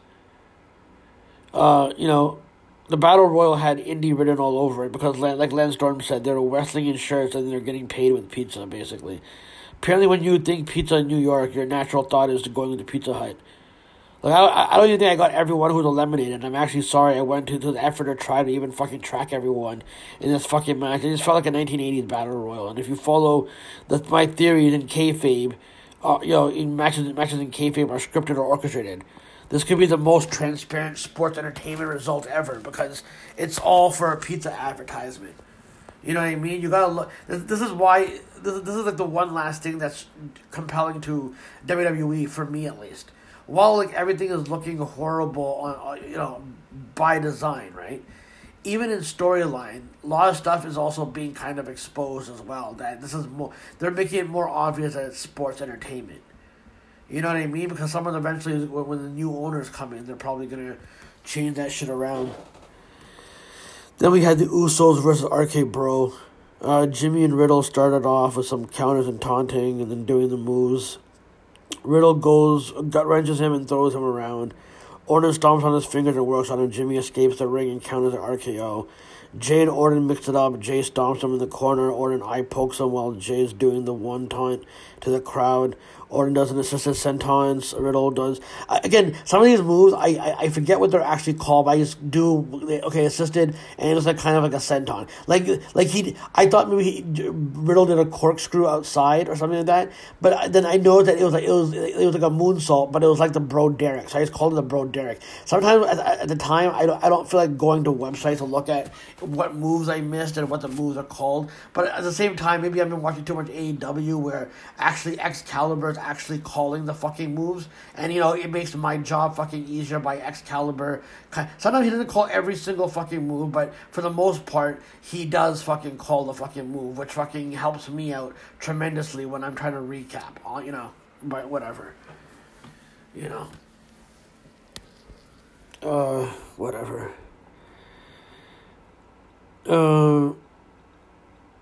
So then Riddle kicks Jay on the apron to the Bro Derek off the apron, I think.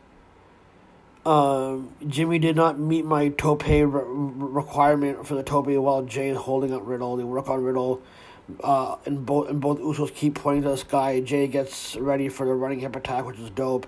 Riddle kicks him in the head as he charges for another one.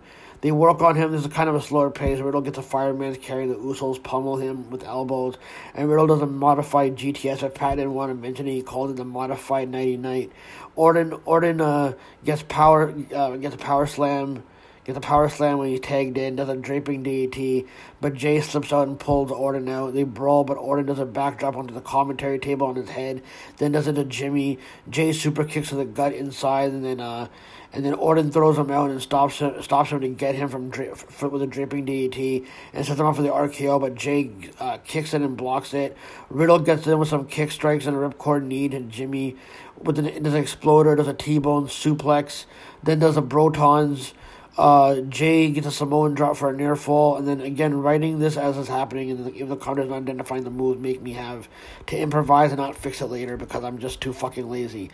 Jimmy blind tags, but they do an assisted throw into a Samoan drop, and then gets a near fall. Uso set up Riddle for the double super kick, but Orton fucking interrupted and got what am I trying to say here? They set up Uso for the double super kick, but Orton gets in.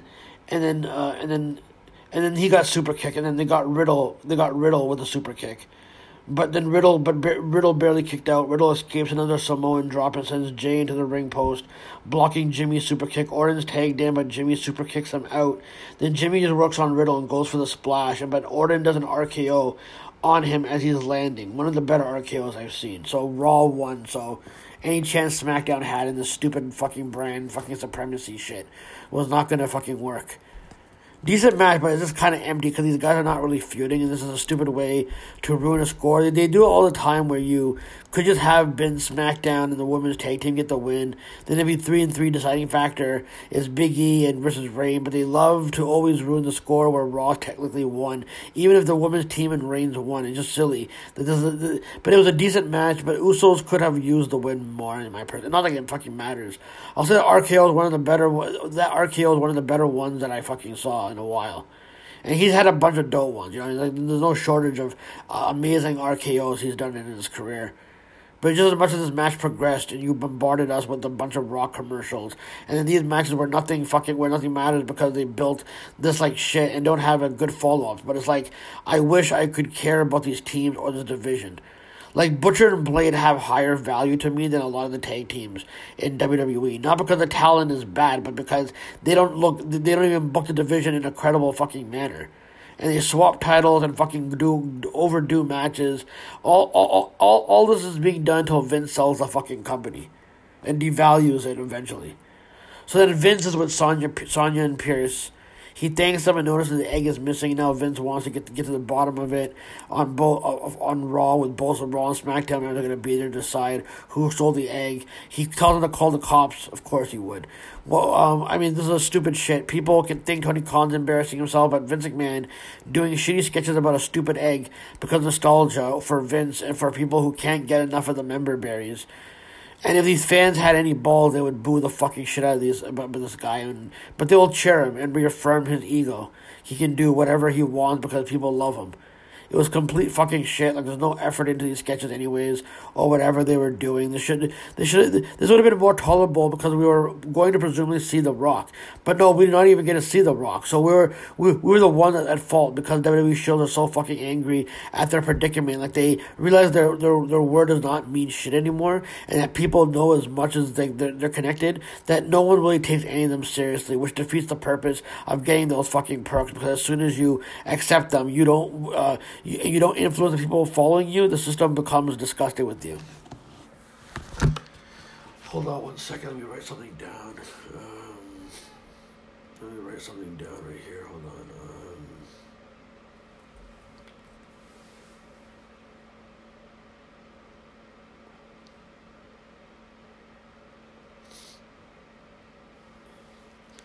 Sorry about that. I want this paper. I'm already having a hard time fucking recapping all of this. I just don't give a shit about any of this, man. But this is just content, I guess, really. You know what I mean? Let me try to finish this quickly. I forgot to mention on SmackDown that Xia Li had a segment with about her family, but it was like in an anime and comic book strip. It's like how they did it in Kill Bill. She basically hates vultures and protecting her family. She said that her father's daughter, she's her father's daughter, and she's the protector. So an actual nice superhero gimmick. Like, this is how you do a superhero gimmick, not some Nick at Night version like Nikki Cross is doing. But I'm sure they'll make it overly goofy, just give them time. But they replayed this, and it kind of reminded me that I forgot to mention in the SmackDown recap. Bianca, Carmella, Zelina, Rhea, and Liv Morgan, Team Raw versus Team SmackDown, Natty, Shayna, Toni Storm, Shotzi, and Sasha. Thinking that before this match started that Liv has a title match coming up, they would at least protect her in the match, but we would see what they would fucking do. Toni Storm and Carmella start. She pops her in the mouth. Carmella tries to go get her fucking mask for a timeout. So Toni and Zelina mix it up. Zelina does a step-up knee, and then a running kick. Mella can't fix the mask. Toni gets a roll-up on her. And this is how you book your women's division. Like, this has been Mella screaming.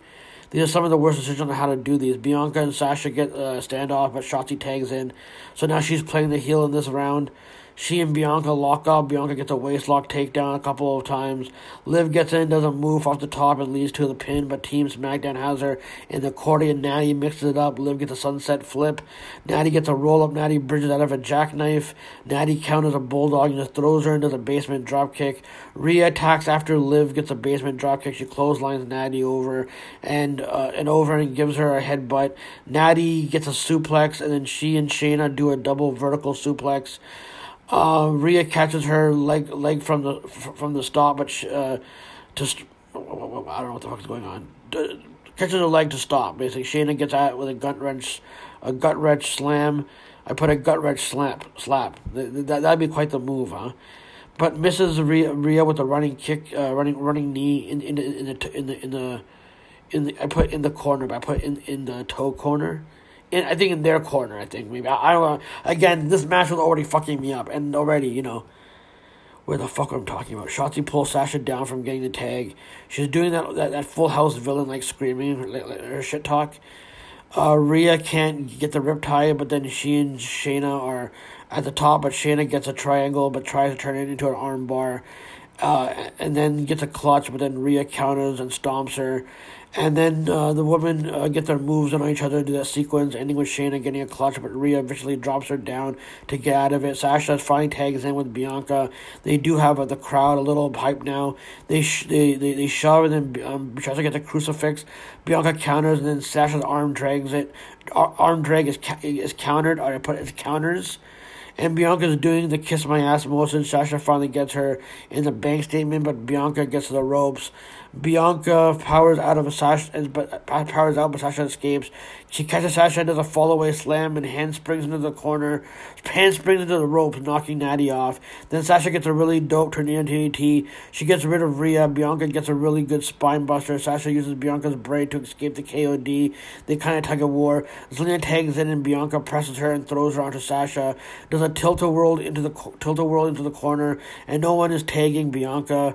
No one's tagging Sasha, or they're doing a horrible job at staying out of position. But Toni does an inverted slam, but after Sasha did a backstabber, Liv does a Matrix style to avoid a high boot. Morgan was supposed to do a O'Connor roll, but it looked like looked like a busted German suplex. But after fending off other people, she gets the Oblivion to eliminate Toni Storm. She escapes Shayna's clutch, but then she does her Oblivion and is countered with the clutch, brings her back into the corner, and Shotzi does a splash, but Sasha tags in as well and does a splash to eliminate Liv. I'll get into the thoughts after the fucking match, but it's too much to fucking keep up with. Rhea gets a delayed vertical suplex on Sasha. Sasha gets the backstabber. Shayna assists with a sliced bread with Shotzi, and then Shayna needs her and gets them to eliminate Rhea. And then now it's Bianca all alone and doing the delayed suplex on Natty. And then she knocks the rest of it off the apron. The match is pretty much dragging at this point. Shotzi and Sasha keep fucking arguing and talking about who's legal. And then they get into a fight outside. Shayna and her arguing and pull each other. Sasha ends up getting eliminated because of the count out, because all of them are kind of turning on her. So it now gives her character more motivation to have beef, I guess. They circle around Bianca from different fucking spots. So now I'm assuming Sasha's a good guy again. I don't fucking know. Natty discus clotheslines her, gets her with a sharpshooter, and she drives Natty into Shayna and rolls out to eliminate her. Shayna high knees her in the face and then gets a clutch and does a glam slam pin. Now it's Shotzi versus Bianca. No,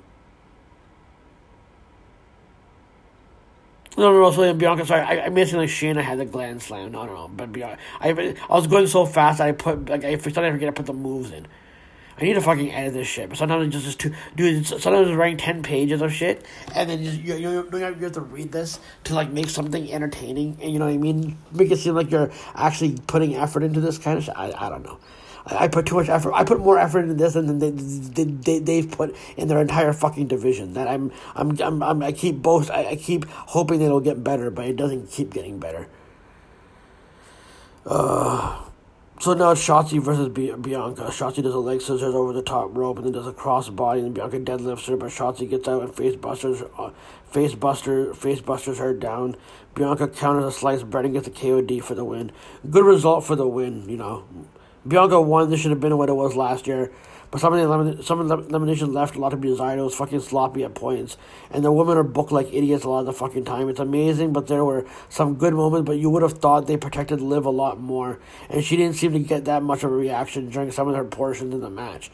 So she did well for what she was able to do. It just goes to show that the whole hive to make her seem more over than she is because people online are making you believe it. But for someone who's supposed to be the number one contender, and she does not feel like a hot act. It feels like she won't even get more than 2 minutes alone with Becky, basically.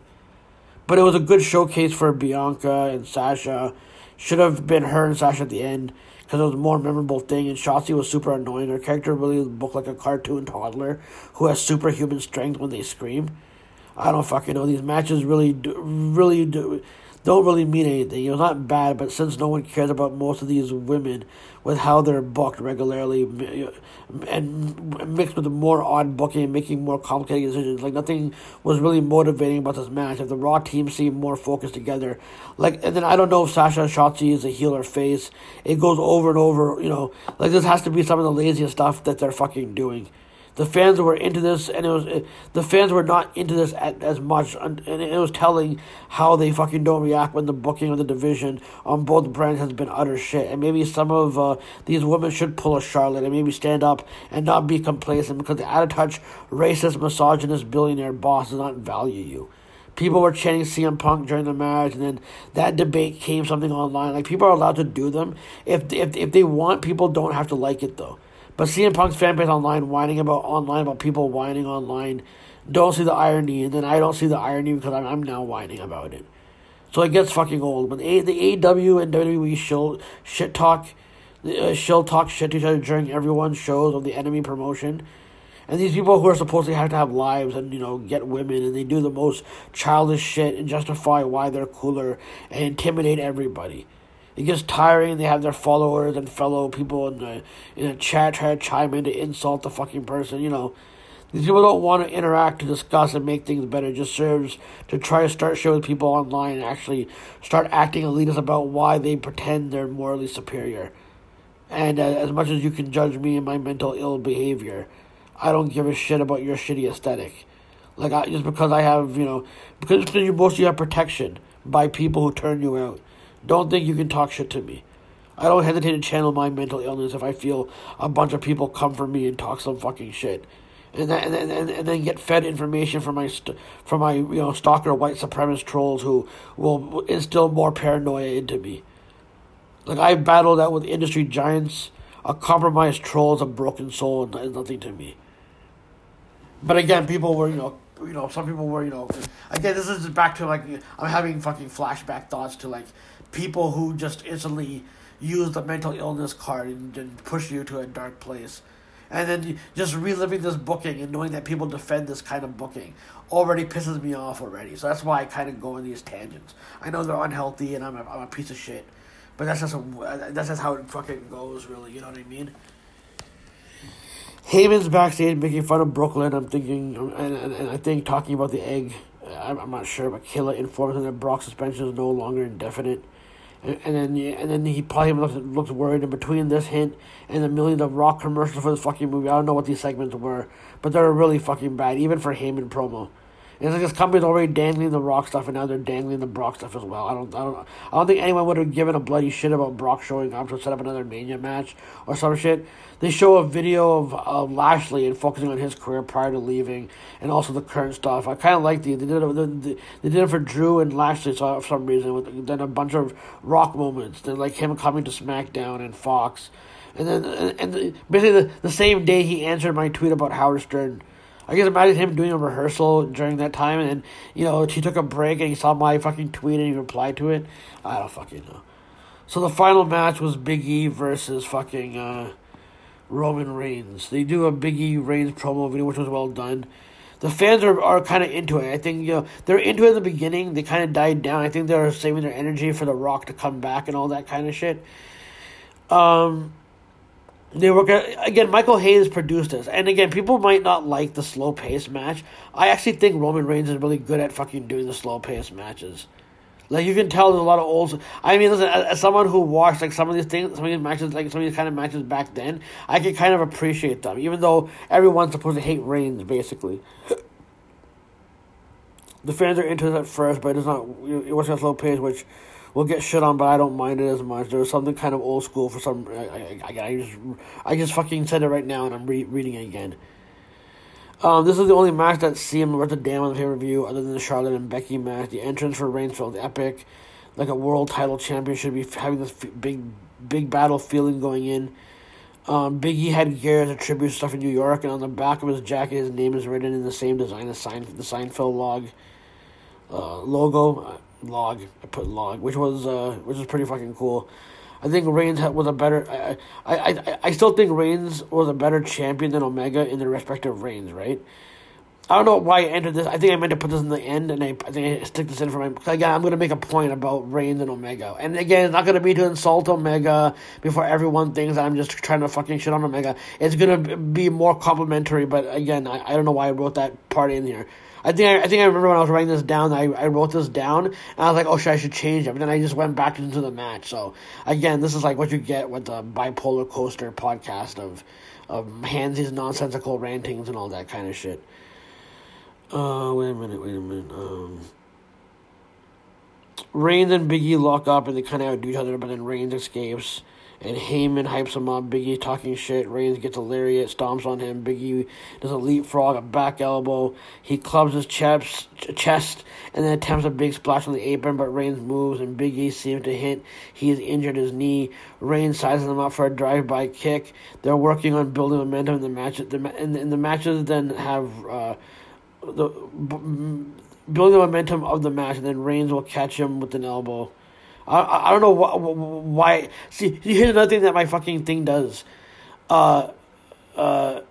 Sometimes my fucking I think the fucking trolls do it on purpose to fuck with my Google thing, because they do it randomly. They'll change the present with like, if I go and Reigns had a headlock on him, then it'll be Reigns has a headlock on him. And then sometimes they'll change it in the same sentence as well. You know what I mean? So like, sometimes they do that, and then it doesn't, but it is what it is when they can stalk you and do whatever the fuck you want. It's like people are mad that I'm not fucking engaging online, so they think that they can fuck with my fucking with me having a better time writing my fucking recaps, even though I make a bunch of fucking spelling errors that I'm not gonna go fix anyways. Hold on, let me see. Where did I go, man? Where did I go? They're working on building momentum in the match, then Reigns catches them with an elbow. I feel I should not recap it until I get to the next gear. I said right here. Big E catches Big E with a high boot in the corner, then another one with the running the ropes. Reigns is telling the crowd to shut their mouths, but I think they already have because no one was talking. Since the pay-per-view has not been doing it for them anyways. He throws Big E to the ring post. Big E whips him to the steel steps. Big E gets some belly-to-belly suplex, and then a third Yokozuna-style belly-to-belly. Then a splash, and then sets up for a big ending. But Reigns gets him with a Samoan drop for a near fall. Reigns clotheslines Big E over the rope, but Big E tries to get another belly-to-belly, but Reigns gets a right in, gets a right strike in. Then Big E gets a Uranagi for a near fall. Big E does a stretch muffler, but Reigns is able to get out of it, and there's a one-arm sit-down powerbomb, and that was insane. Reigns misses a Superman punch, and then does a version of the rock bottom.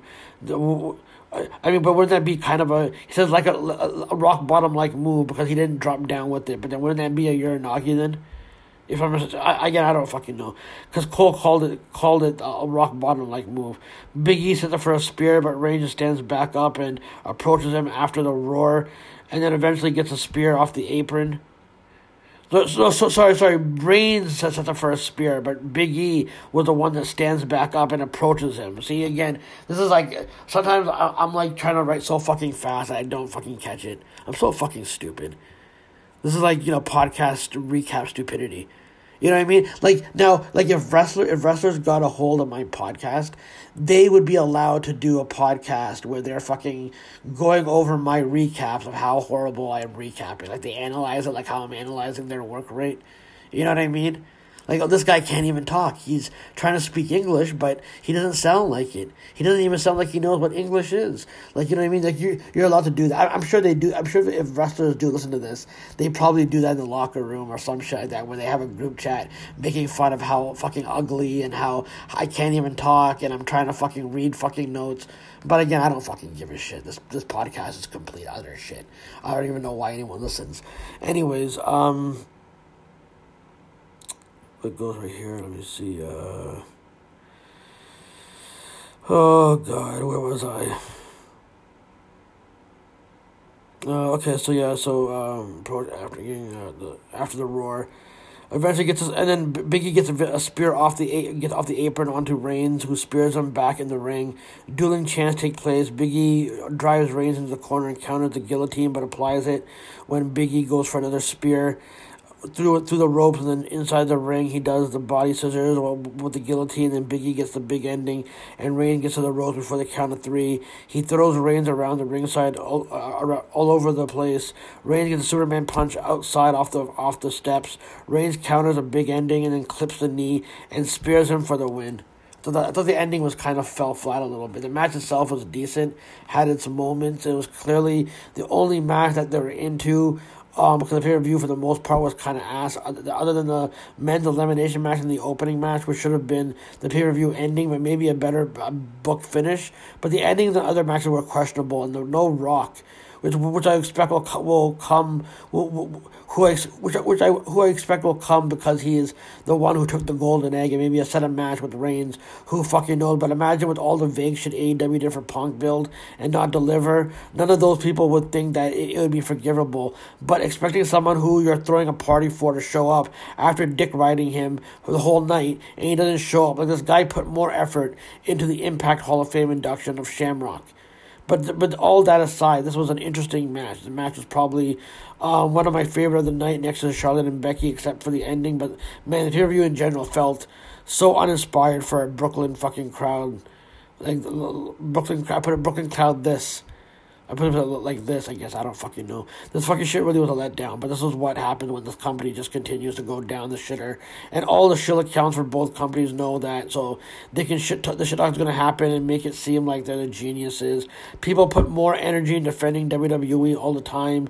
Like, people can say I defend WWE because I make these guys seem like superheroes with how smart they are, but I think it's needed because it downplays their fucking danger level, in my personal opinion. And just a thought of a clueless billionaire. Just a thought of and just to think of him as a clueless fucking billionaire, essentially. You know what I mean? Like, I don't know. I don't know what I'm fucking writing. I can't even write English when I write these things down. I just think the whole, like, not trying to let SmackDown get the evening, get this evening to, like evening out the score shit is kind of weak. But I guess because Reigns won, it's all that matters. Like, they make it look like they need him to stand out, and it's like is there a plan for someone to dethrone Reigns? Like, I've given Omega's reign shit for a lot of time during it. And it was not the matches that were bad. They were, like, really good. But his feuds did not feel like a big deal on some level for someone who's supposed to be their world champion. But because of his finale, his reign told a 2-year story, that what people remember. And it puts the reign itself up a couple of notches. You know, and that's what people will remember. Like I was saying, let me finish over here. So, because the finale of his reign told a 2-year story, and that's what people remember, it puts the reign itself up a couple of notches. So it maybe gets an 8 out of 10 when I had it at a 6.5 prior to the Adam Page shit. And Roman's title reign has been amazing. A lot of the matches have been good in the big fight field, and it's kind of teetered post SummerSlam a little bit. But if there's not a good finale to his reign, then it definitely does take it down notches, in my personal opinion. Big E would be someone I would want to win the Rumble and challenge Reigns and beat him, but they're going to have Rock versus him for the title. Does not need the title, but, you know, But AEW has so many people who are not title holders, and everyone feels very important for the most part. Not everything is perfect, but who they do have built up for dethroning Reigns will culminate into something but who do they have that's going to be built up for dethroning Reigns to culminate into something, because this reign is very good reign, and that's one of my favorite reigns of anyone in the company in a while. This reign is a lot better than a lot of the Rock's reigns combined in his heyday. I don't know. And now with Big E, he could lose to Seth, and we'll lose our collective shits. But I don't know if I would. I don't know. Maybe give Big E Goldberg, or give him Brock, or give Lashley Brock. I don't know. I just think they feel they're gonna sacrifice Big E's reign, and people will defend the fucking company nonstop.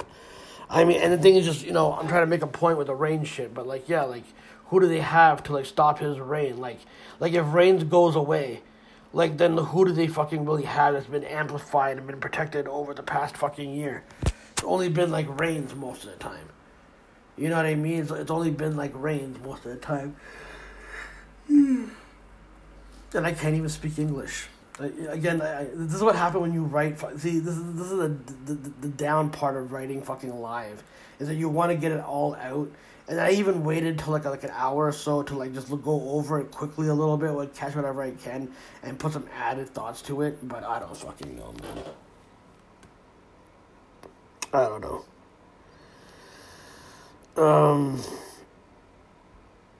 But overall, the pay-per-view was not bad match-wise, but no one gave a shit about a lot of it. And with the news coming out, it changes our perception with all of the stuff playing out on social media. And the rise of AEW, seemingly for now, there's a company that's actually building something so fucking good.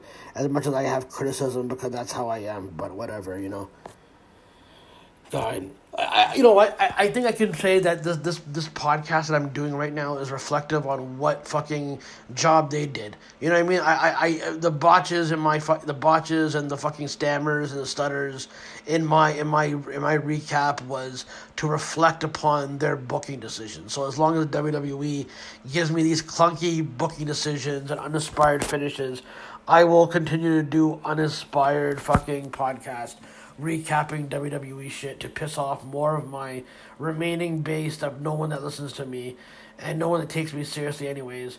And then you're going to ask yourself, well, Hansy, if you're going to botch your fucking WWE recaps because of the booking, then how are you botching AEW recaps when they're doing a good job? Because you're not doing a good job with the AEW recaps. And I'll say, well, I'm full of shit, so no one should really listen to me anyways regardless, but people still do. It's the only podcast that tells you not to listen to the fucking host, but you still come back. And some actually do take my advice and do head out. Okay, well, this guy doesn't want me to listen to him. You keep telling me that. Or maybe someone can say I'm doing reverse psychology, but maybe I'm so sick of my own voice that I have to fucking do something and, add to something, whatever, and all that kind of stuff, and show myself on these things that I feel that people will listen regardless, but I do a horrible job. Especially when I'm typing a lot. I think it keeps me off social media where I'm not going to fucking engage as much as I would normally. You know what I mean? I still engage, unfortunately, but, Anyways, so we'll see what happens on Raw later on tonight, I guess. So I have no fucking clue what's going to happen, but I just don't give two shits about anything, really. Maybe it's going to be, the common joke online was that it's going to be the gobbledygooker.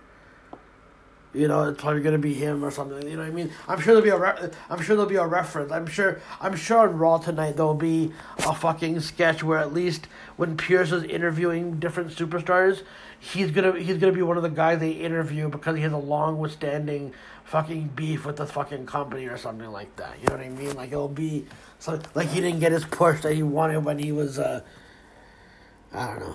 Maybe they'll interview God, maybe. I don't fucking know. But, again, it's going to be really bad television that we're all going to watch and complain about. So, it sounds like a good time. Peace out. All right, take it easy.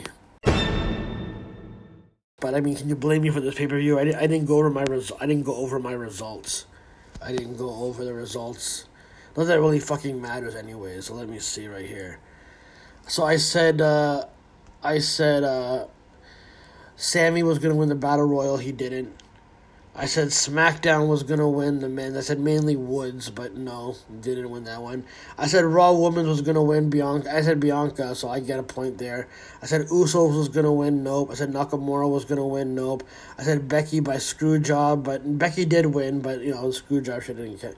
And I said Big E, so I got 2 out of 1, 2, 3, 4, 5, 6, 2 out of 7 of what I wanted. Let's see how I did with the WWE part. I said WWE will give Sammy the win. I should have known better. Nope. I said Raw team, Lashley or Seth. Seth wins. I said Women's Raw team. Raw's Women's Raw team would win. I said Usos, maybe Usos win. No. I said they'll let Priest win. Yep. I said they'll let Becky win. Yep. And I said Reigns will win. Yep. I got a better score than the Team Raw did. I got 1, 2, 3. So the way I predicted WWE, I got 1, 2, 3, 4, 5 out of 7. So I predicted 5. Yeah. So 2 out of the 7 that I wanted, and 5 out of 7 how I thought WWE would act. But whatever. We'll see what goes. I'm sure we're gonna see I'm sure we're gonna see a Priest and Nakamura rematch, because it's both brands. So now they're gonna have people colliding in together and all that. So I'm sure there'll be fights over the egg thing as well, and that'll cause a lot of matches and all that.